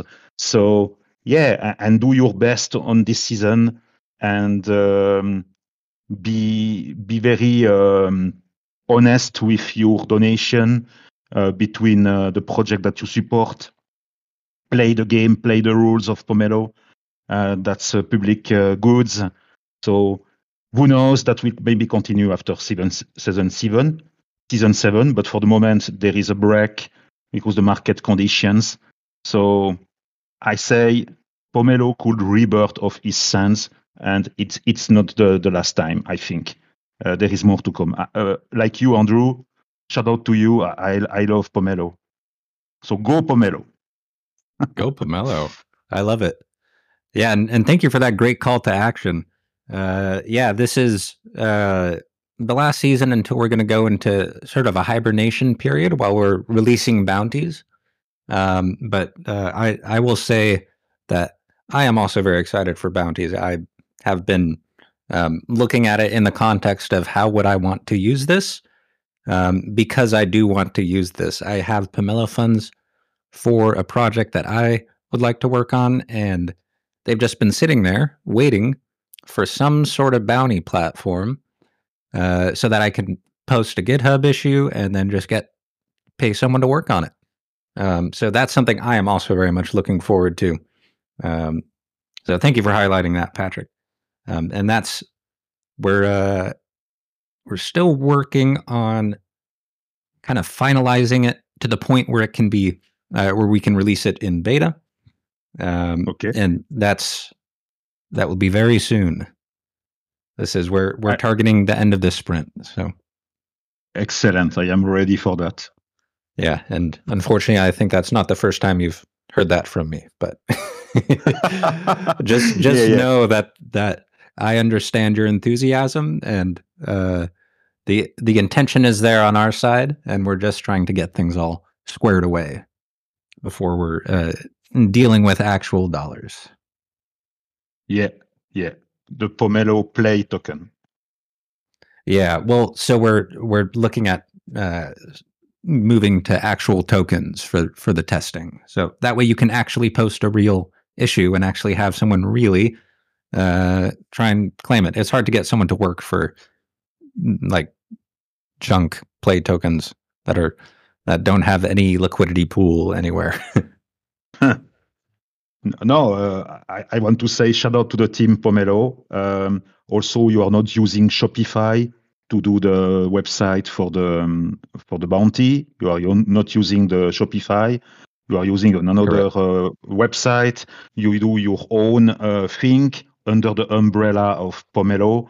And I think that makes sense to separate the things loosely coupled. Then you can just connect the website between them and enrich the experience of Pomelo, the Pomelo main website with the bounty, because that will be accessible from there.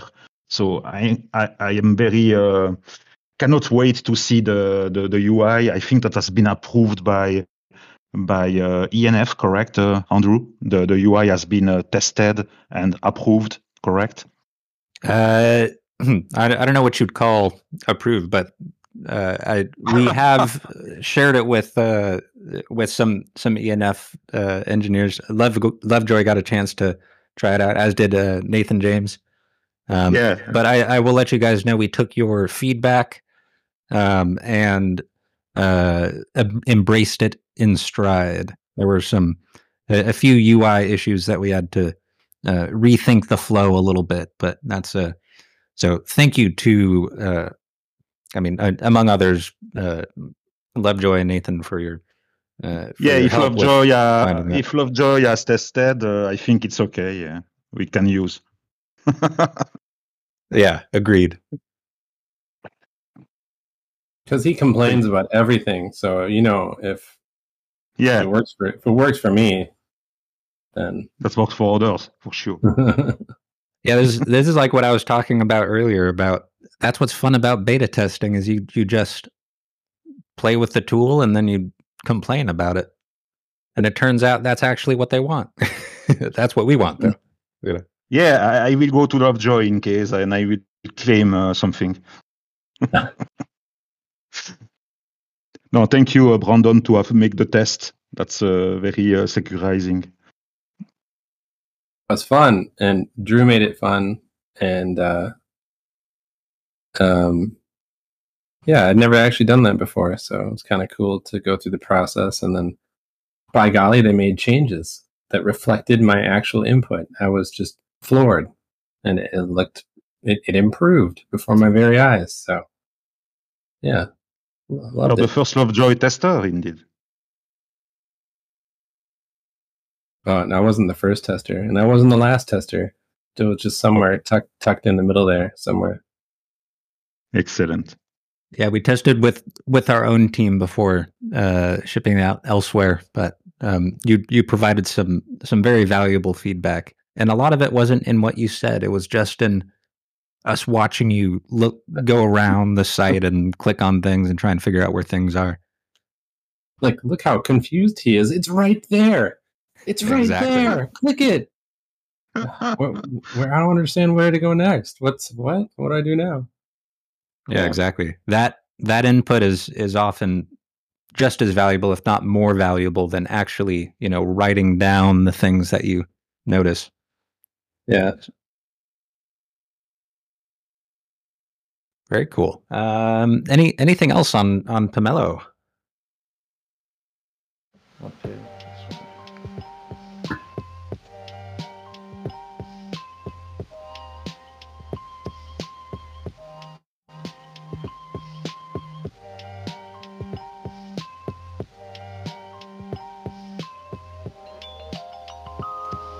All right, moving on.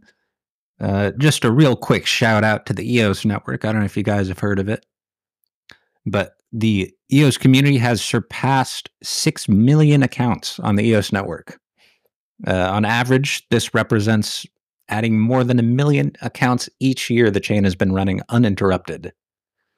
So quick shout out to the GMs and the MLTs of the EOS world for providing your namespace and your UX expertise and helping onboard users onto the EOS network. I don't know if you guys have accounts. I'm one of the 6 million. Or actually, I think I'm 5 of the 6 million, but who's counting? And yeah, I don't know if anyone has anything to say on that. That's not much to say. 6 million. It's a big number. But with that, I think we can move on. Not too much to talk about there. To a new EOS Rebels coding tutorial, which is related to something that I remember talking to Nathan James about a few firesides back, which is the To Don't app. So let me share this link here, which will allow you to build a To Don't app in 20 minutes using Next 13, and I can't see the rest of the preview, but I'm assuming it's Wharf as well as this one is EVM actually. Okay. So it's using Solidity, Hard Hat. Uh-huh. There's actually a couple interesting things here, so I'll just dig in for you. There's a new tool in there called Quick Hat. Quick Hat, Hard Hat is a development framework for EVM chains, and it's particularly annoying to set up. You have to grab dependencies and then wait to see what you don't have, and you have to grab more dependencies, and it's got a really bad flow.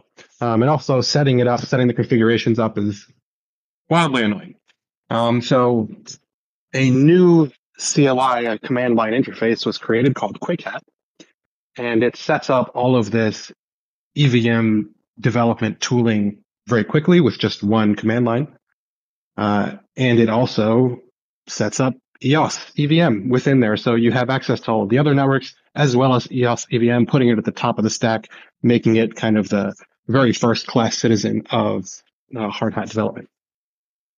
And then inside of this guide, as you said before, this is from the EOS Rebels. So we do things that others don't, and everybody else creates to-do apps. So we're creating a to-don't app. And it's going into some of the latest and greatest technologies, one of them being Next.js 13, which is, if you've ever heard of anything related to web development, you've probably heard the name React. It's created by Facebook. It's the most widely used framework for creating web pages, basically. And it digs into some of the new stuff there, putting it into a real build as you go along application, while showcasing developing a blockchain application using the EOS EVM. So it does both the smart contract side, it does the web page side, it connects everything together using a framework called Ethers, which is also one of the most used front-end SDKs or web page SDKs for all of these acronyms, web page software development kits for integrating blockchain applications into websites. And it does it as quickly as possible. So learning how to do a blockchain application as you follow along in 20 minutes is not an easy feat. And it's aimed at a little bit more of a technical audience versus the target of an inexperienced audience. And the goal here is to showcase the features of Quick Hat, which is this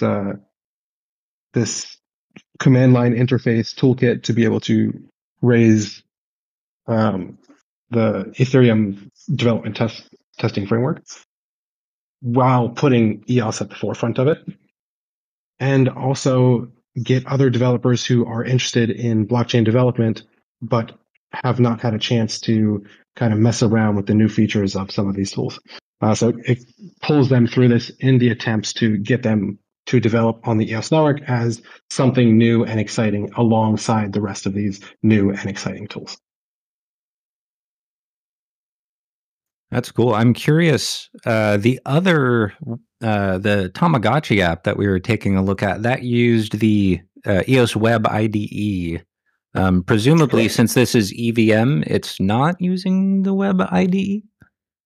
That's right. So this is the other side of it. In the Ethereum / EVM world, you have Remix, which is kind of Ethereum's Web IDE.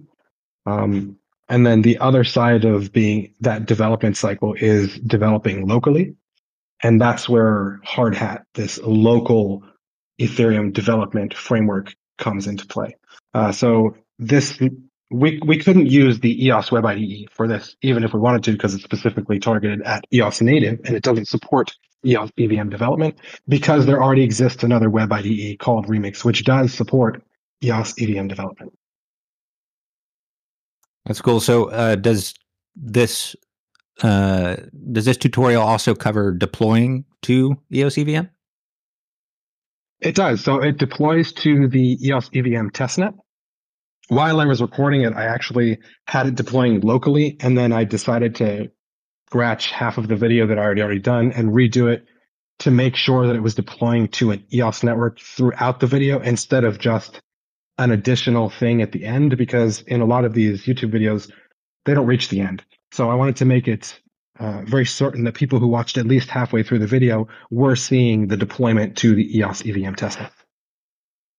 That's very cool. That's smart. That's great. One thing I'll add, I realize you mentioned EOS Rebels does things that nobody else is doing. But as it turns out, Paris Hilton actually created her own Tamagotchi app. I don't know if you saw that, but I do remember you offering a 50 EOS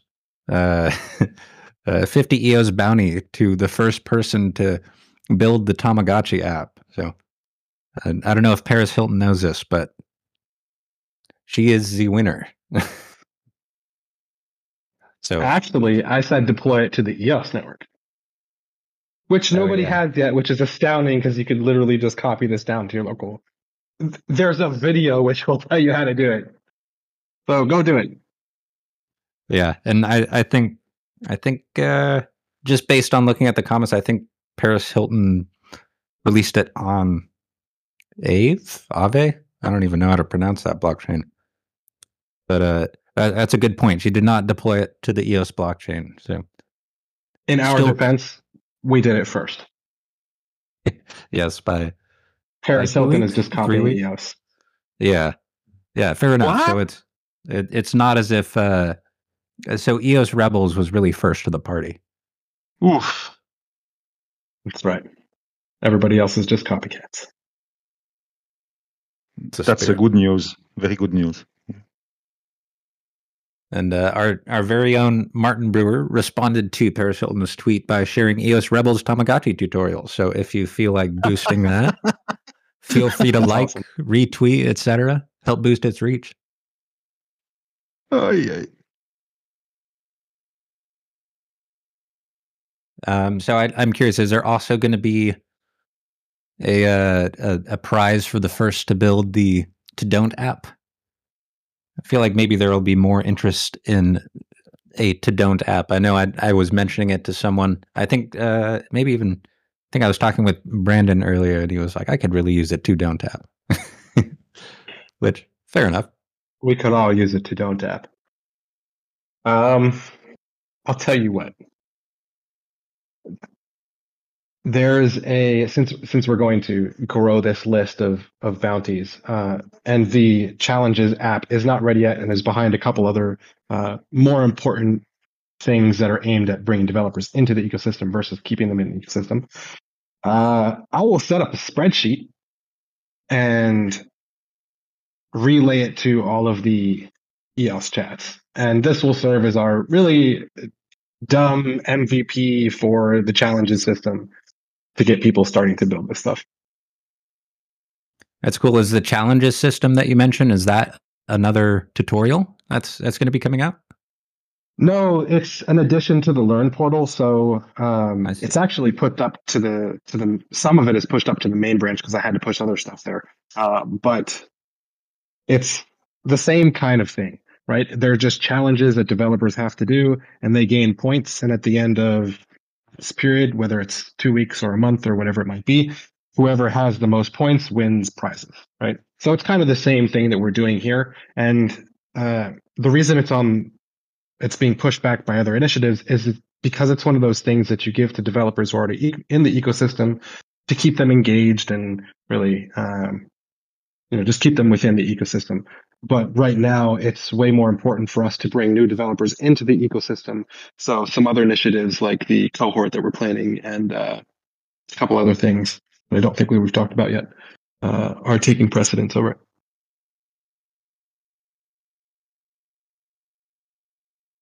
Huh. Well, that's cool to hear. I love gamification in general, and I think gamification of coding is a great way to incentivize people to join in and actually, do the work, if you will. Couldn't agree more.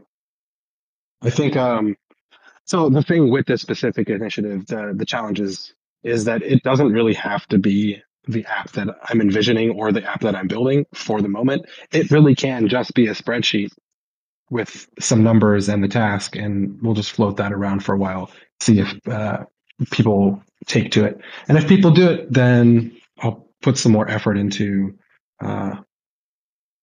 having the challenges app take precedence over some other things, perhaps.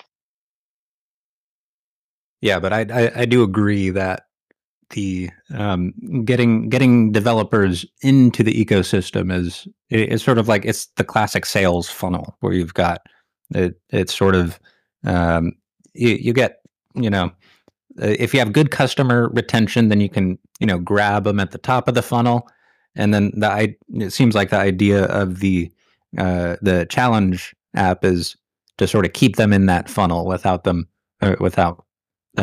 customer churn.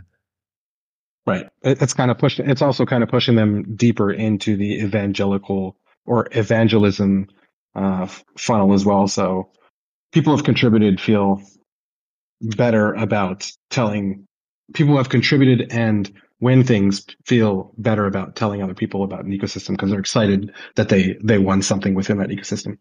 But while building it, it constantly feels like putting the horse before the cart because those other things of the top of funnel pulling developers into the ecosystem is just more pressing at the moment than feeding the developers that are currently in the ecosystem.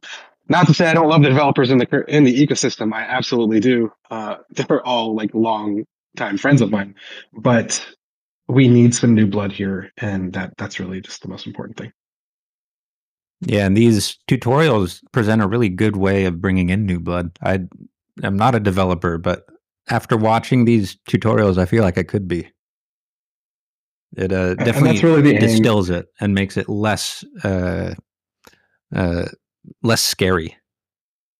So looking at the metrics for them is interesting as well. They're doing better than most of the other videos that we've been putting out recently, and they're starting to compound on that channel. So the first one got about a reach of 2,000 impressions naturally from YouTube, just the way that the system works.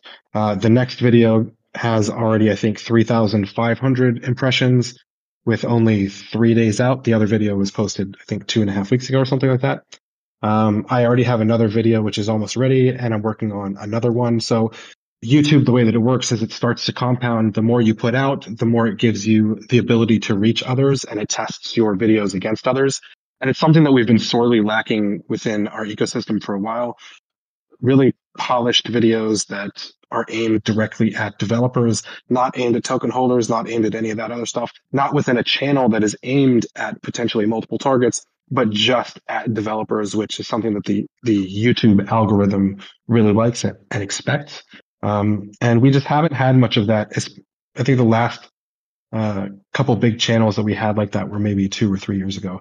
So it's really pressing, and it's time to start jumping on it. And I'm glad to see that the metrics are starting to show. Yeah, I was just thinking about, I think I don't recall his name. I think it might have been Peter. Might be mistaken about Peter that. Key. Yes. Yeah, I remember he was doing, that's kind of the only content I could find reliably on YouTube about developing on EOS, and that was, I think, released 2019 or something. It was pretty behind the times. There's a couple of them. There's Peter Key. There's OCI. There's a couple of individuals who are creating content about it. But like you mentioned, they're quite legacy. I actually just removed a bunch of them from the Learn portal because now we're starting to have enough content to actually fill it up. And I don't like seeing that legacy content up there because it just, some of it just doesn't lead you down the right path anymore. You couldn't even develop like that if you wanted to because the tools have changed. So it's really good for us to have up-to-date developer content, which is visual, because we have a really good documentation now for new developers coming into the ecosystem.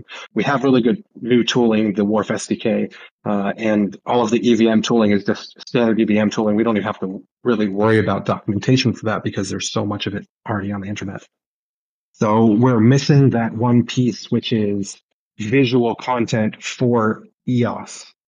Because we can use, so you could go right now and take the 32-hour course on Solidity development with Foundry on YouTube, but it's only ever going to point you towards Ethereum. And we're lacking content out there which pushes you towards EOS, but captures the Solidity / EVM / Ethereum developer community, which is a big chunk of the keywords that are being searched on YouTube. So they might search blockchain development, but they also might search Solidity development or Ethereum development, and we're just nowhere within those keywords at the moment. Sounds like some pretty pro-level algorithm hacking. Growth Especially hacking. I really don't like that term, but it is growth hacking. Yeah, it's maybe not the best term for it, but understanding the algorithms such that you can tune your release schedule to it, for example. That seems like, it sounds like that's a pretty big part of what YouTube uses to decide what to show to people. How often do you post videos? So yeah, when you post it's not really important how often you post. So if you have a good cadence, it really helps you. And there's a lot of YouTubers and people on Twitter and Instagram and TikTok less, but there's a common knowledge, and it's common knowledge among the people who create content, not necessarily the wider audience, but it's common knowledge among them that it's kind of taboo to go on like a 2-week vacation and not post anything, because when you come back, it's basically like starting half from scratch again, because the algorithm's just like, oh, you left, goodbye, we're going to de-platform you, basically. Wow, that's crazy. I didn't realize that was a thing. That's awesome. Well, maybe I'll open up now if anyone's got some questions about the build on EOS coding tutorial, or if anyone has anything else to add. I'm sure there's more to talk about there. But yeah, feel free to ask if you got any questions. And I see Jana mentioned Wittgenstein. I was right behind Wittgenstein on the EOS Knights leaderboard back in the day. That's one for OGs.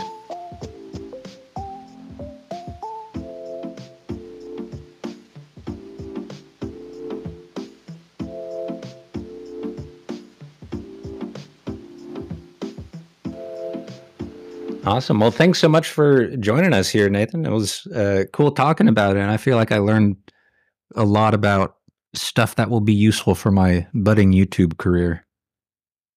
Give it time. If you want to shoot the shit about social platforms, anytime, man. Great. Thank you. So I think we can move on now to our next item. We're approaching the end of the show here, but didn't want to finish up without mentioning some of the innovations involved in bridging USDT to the EOS EVM. There was actually an article released about this, and I just shared it in the chat. The EOS EVM is set to launch, and that, to be precise, EOS EVM version 0.6.0 is set to launch on October 16th. So that's coming up. It marks a significant advancement in DeFi capabilities, specifically because it allows users to bridge USDT from the EOS native layer over to EOS EVM in a trustless manner. And that it'll probably enhance TVL and liquidity on both EOS native and EOS EVM. The new updates paved the way for new use cases between EOS native and EVM, including ERC20 token bridging, cross-chain trading, and aggregated liquidity across virtual machines, which is a pretty cool development.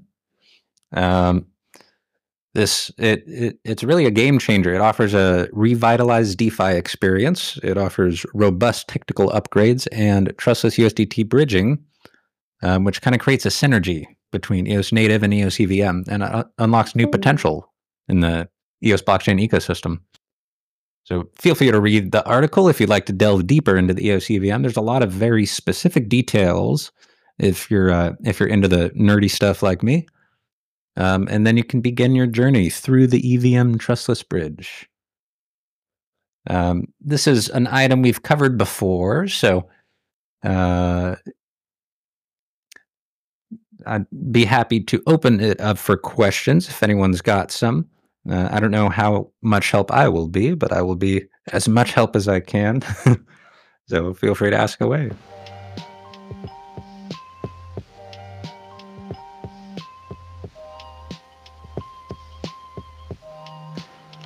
I think that's Lovejoy calling me a nerd. Guilty as charged.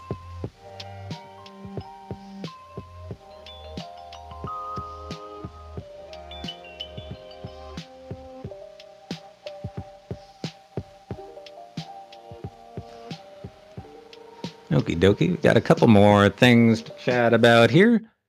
One of them is a new podcast, or rather a new episode of WordProof's podcast. So WordProof is the, let me share it here. WordProof is sort of a digital provenance provider. They've been on the EOS network for, I don't know, probably 4 years now or something like that. I don't have the exact date in front of me, but I've been seeing what they've been doing for years, and it's pretty cool. It allows you to bring in WordProof into WordPress, and then allows you to hash whatever content you're producing to the EOS blockchain, so you can timestamp it. And this particular podcast is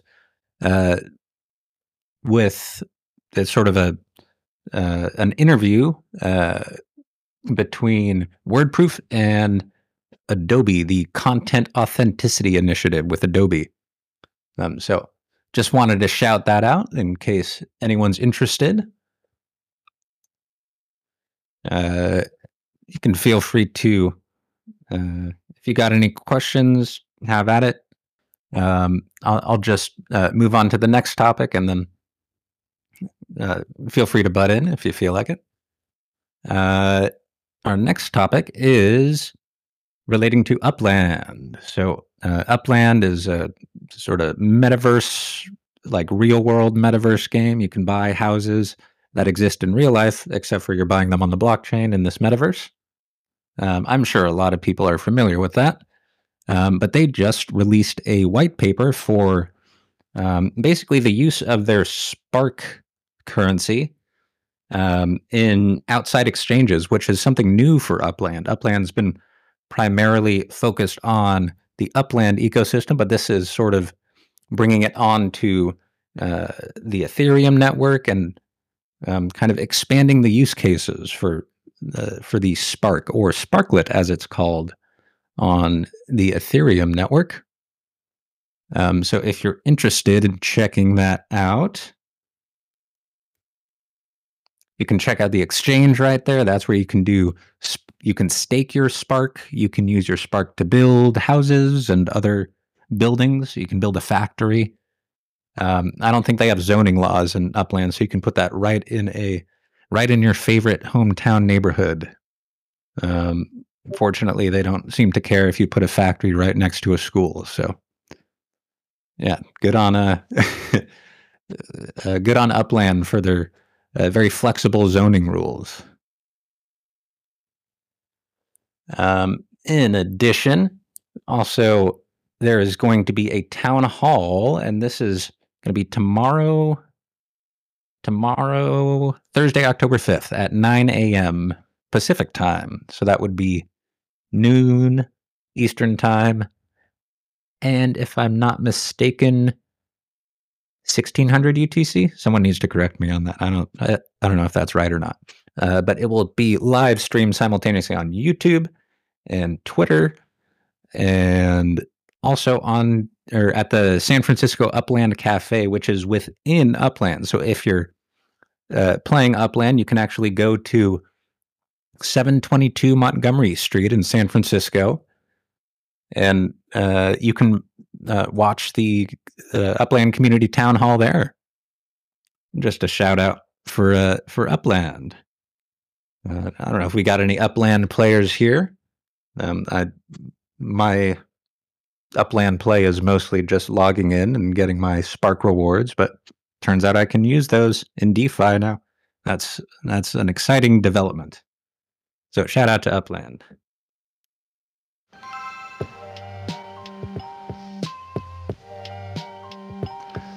If anyone's got any thoughts on those last two items, feel free to share. Getting to the end of the show, so if you got anything else you'd like to chat about, feel free.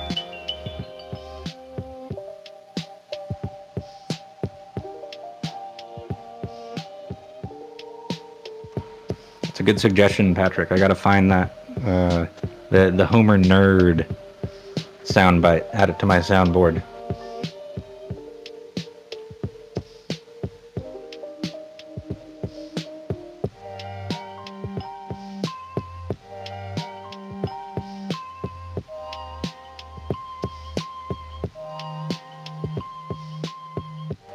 Awesome. Well, at this point, I'll open it up to off-topic discussion. If anyone's got anything they'd like to chat about, I don't know what interesting is happening in the world. I've been too embedded in other stuff to read the news, but I'm sure there are things going on. But if not, we don't have to keep going here. We're past 2 hours, so not trying to do a full 7-hour fireside chat, although that would be pretty legendary. And in fact, it was when I'm just happy I got pop token number 777 from the 7 hours chat, which is exciting for me. Thanks for sharing. All right. I'm glad someone else thinks that's cool. Yeah, that's amazing. Actually, I was amazing. Yeah, you asked for news before to wrapping up. So I encourage everyone to register to attend to the Upscale election on 8 October 7, 2023 at 1 p.m. UTC, and you have until October 6 at 1 p.m. UTC to register. So we welcome everyone at this next election that will be very epic. The numbers are growing. Don't be ashamed and register there. Yeah, shout out. I can't remember if I've registered or not, but I definitely will make sure that I am registered. I am the only CD here. So I am the only CD here now live, and I just tell you that's the time to upscale. So go there, and we have the chance to be with Brandon Lovejoy as an MC for sure. Yeah, thank you for highlighting that. I did mention it later, but it's good to have that reminder. Yana just shared some news. This is vaguely EOS related. There were 69 people in the audience today, so shout out for that. Oh god. Sorry, I didn't anticipate how annoying that would be. We have audio for this. Oh, I can't see the soundboard on mobile. That sucks. I want also to give a shout out to NS James for all what he's doing recently with this Tamagotchi. I think it's a really cool initiative to let people understand more the development and doing something fun. So, Nathan James, good luck with the YouTube channel. And go in holidays 2 weeks, and when you come back, you will have the YouTube channel growing for sure. No. I just went on vacation, and I got instantly sick. Like the day that I started vacation, my whole vacation was just being sick. So no, I'm good. Okay, perfect. Isn't that funny how that works? You give your body just like a chance to like relax, and it's like, oh, I have time now? Okay, let me tell you about all the things that are Yeah, I got sick. I got sick after my last trip, but I think there was jet lag involved. It's always something rough. It's as soon as you stop moving, like after the stress response finally gets a moment to subside, your body like releases everything, and then yeah. So never stop moving, or stop moving really gradually. And that's good advice, especially this time of year. So Saturday, October 7, Lovejoy will not travel. He will be 5 hours into the upscale election. Yeah, what god awful time do I have to wake up on that day? Central time? I got to figure it out so I'm not late. Yeah. Yeah, you have to be in good health, so you have to sleep for this event. That's very important. Yeah, I got to sleep, I guess. We'll say if we can't coordinate to adjust the time of the upscale elections for next time, I can't. I'm done. I'm out. I'm drawing a line in the sand. I am for. We need to coordinate. If only we had some tools to coordinate change the time of the election. That'd be awesome. Yeah, I agree with you. Yeah. We need a Lovejoy time. Not a UTC time, but a Lovejoy time. Well, just think about all the poor bastards on the West Coast that, are not going to get up. And, for me, I think it's like 7 a.m. So that's 6 a.m. Mountain and 5 a.m. Pacific time. So pretty much California is just out. And, California is kind of a big deal. I don't know. It's like, maybe we're cool. I will say I have woken up consistently, maybe not for all of them, but for a lot of the elections. So it's possible, but yeah, I'm back in that too, Lovejoy. You're Mountain Time, I'm Pacific Time. So no, I'm Central, and it's bad enough. But I'm just wow. It's like I'm awake then, but I'm not really awake. I'm not one of these people that wakes up and I'm like, all right, let's go. Especially on a Saturday morning. Yeah, I'm like, all right, I'm awake. Tea? Yeah, tea. Okay. Books? Sunshine? Reggae? So, yeah. I'm awake. Phone. Oh, wait. Why has an hour passed? Exactly. That's how I prefer my mornings. I used to work in really grueling conditions for long periods of time, and I had to wake up and just go, without any. Are you saying working here is not grueling conditions?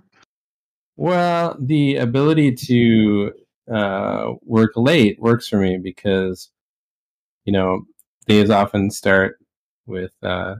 These are not grueling conditions. No, definitely not by a long shot.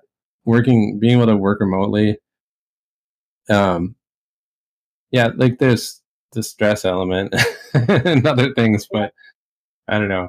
It's not as bad as waking up on a ship and like dragging yourself down to like the bosun's locker and then climbing up a ladder. Like you've only been awake for like 20 minutes and you're like strapped into some machinery doing some crazy thing on the side of a ship.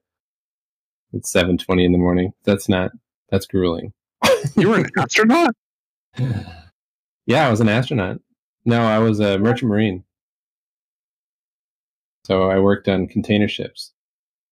I was going to say that sounds like a very specific situation. Yeah. I did it for like 6 years, and it was like 12 hours a day, 7 days a week. So after that, my capacity for like wake up and go was kind of like, I could just wake up and not go for a while. That'd be nice for a change. So thank you. Dave Rex stating sounds like a good pay. Yeah, they call it blood money, Dave Rex. Yeah. They call it what do they call it? It's like prison with a chance of drowning.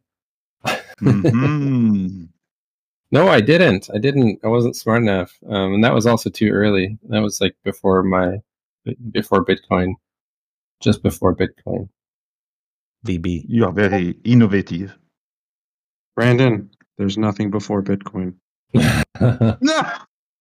Well, that's Someday someone will embed a time machine in a Bitcoin block header. It'll be like, we'll all go into it and we'll all come out in another era, and then you'll be completely correct. So you're already correct, technically.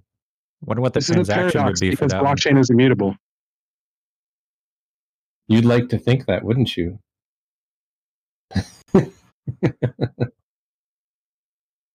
Yeah, that's going to be its own. Its own grandfather paradox. That's what they refer to it if you were to go back in time and kill your own grandfather. But similarly, that's like a sort of grandfather paradox or a double spin paradox, maybe. Yeah. The Bitcoin paradox. The Bitcoin paradox. I mean, time travel is really going to just screw things up if it ever happens. So, if it hasn't already happened. So, if it would have happened, there would have just been 7 billion people in the Genesis block. What? You'll know the day that time travel is invented. Somebody said, like, you'll know the day that quantum computing is invented because Satoshi's stack will move. Although there are probably other reasons that could happen also. But you'll know the day that time travel is invented because exactly what you just said. I had a dream. I have imagined that the EOS price will go to 7. 777? Yes, 7.7777.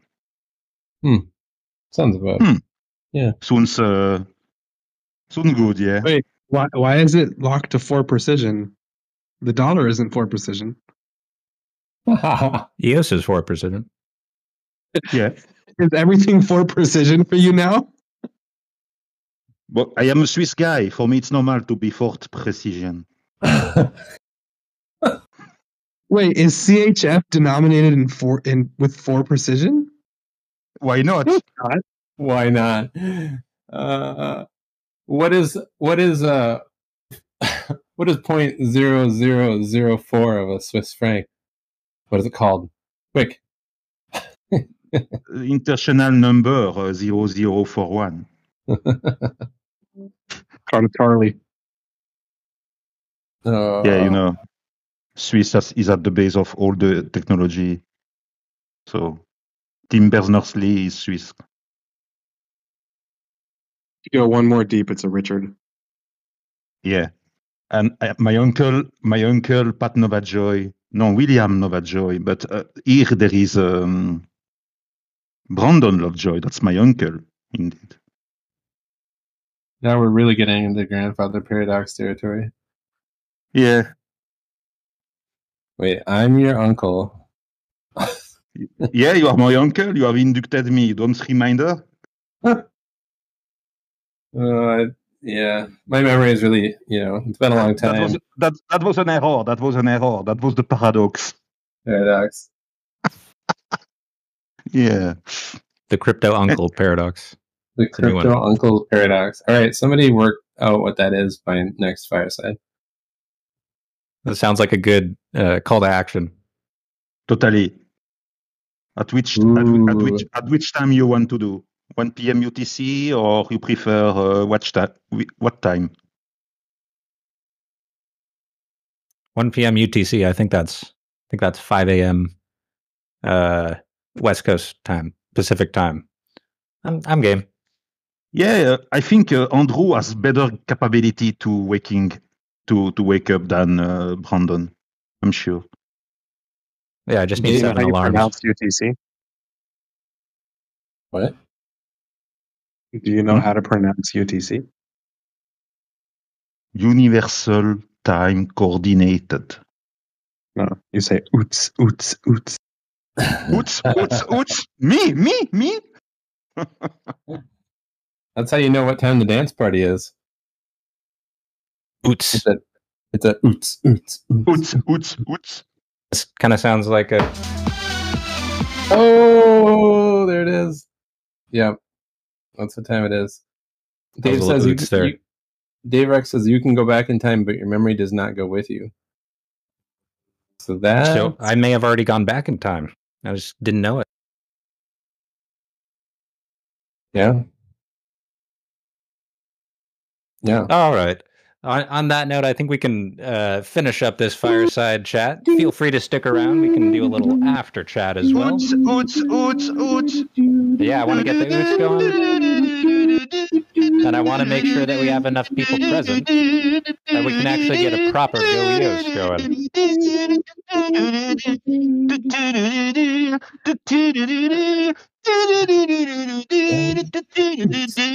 Hey, Patrick, you ready?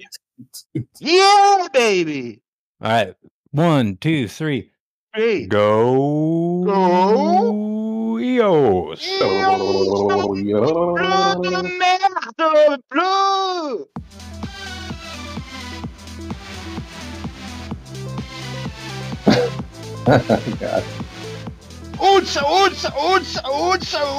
Oots.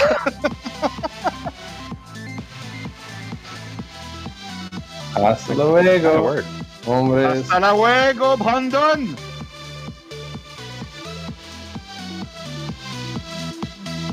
Was that music on your side, Dave? It kind of fit with the ending music. Good stuff. Excellent. Go!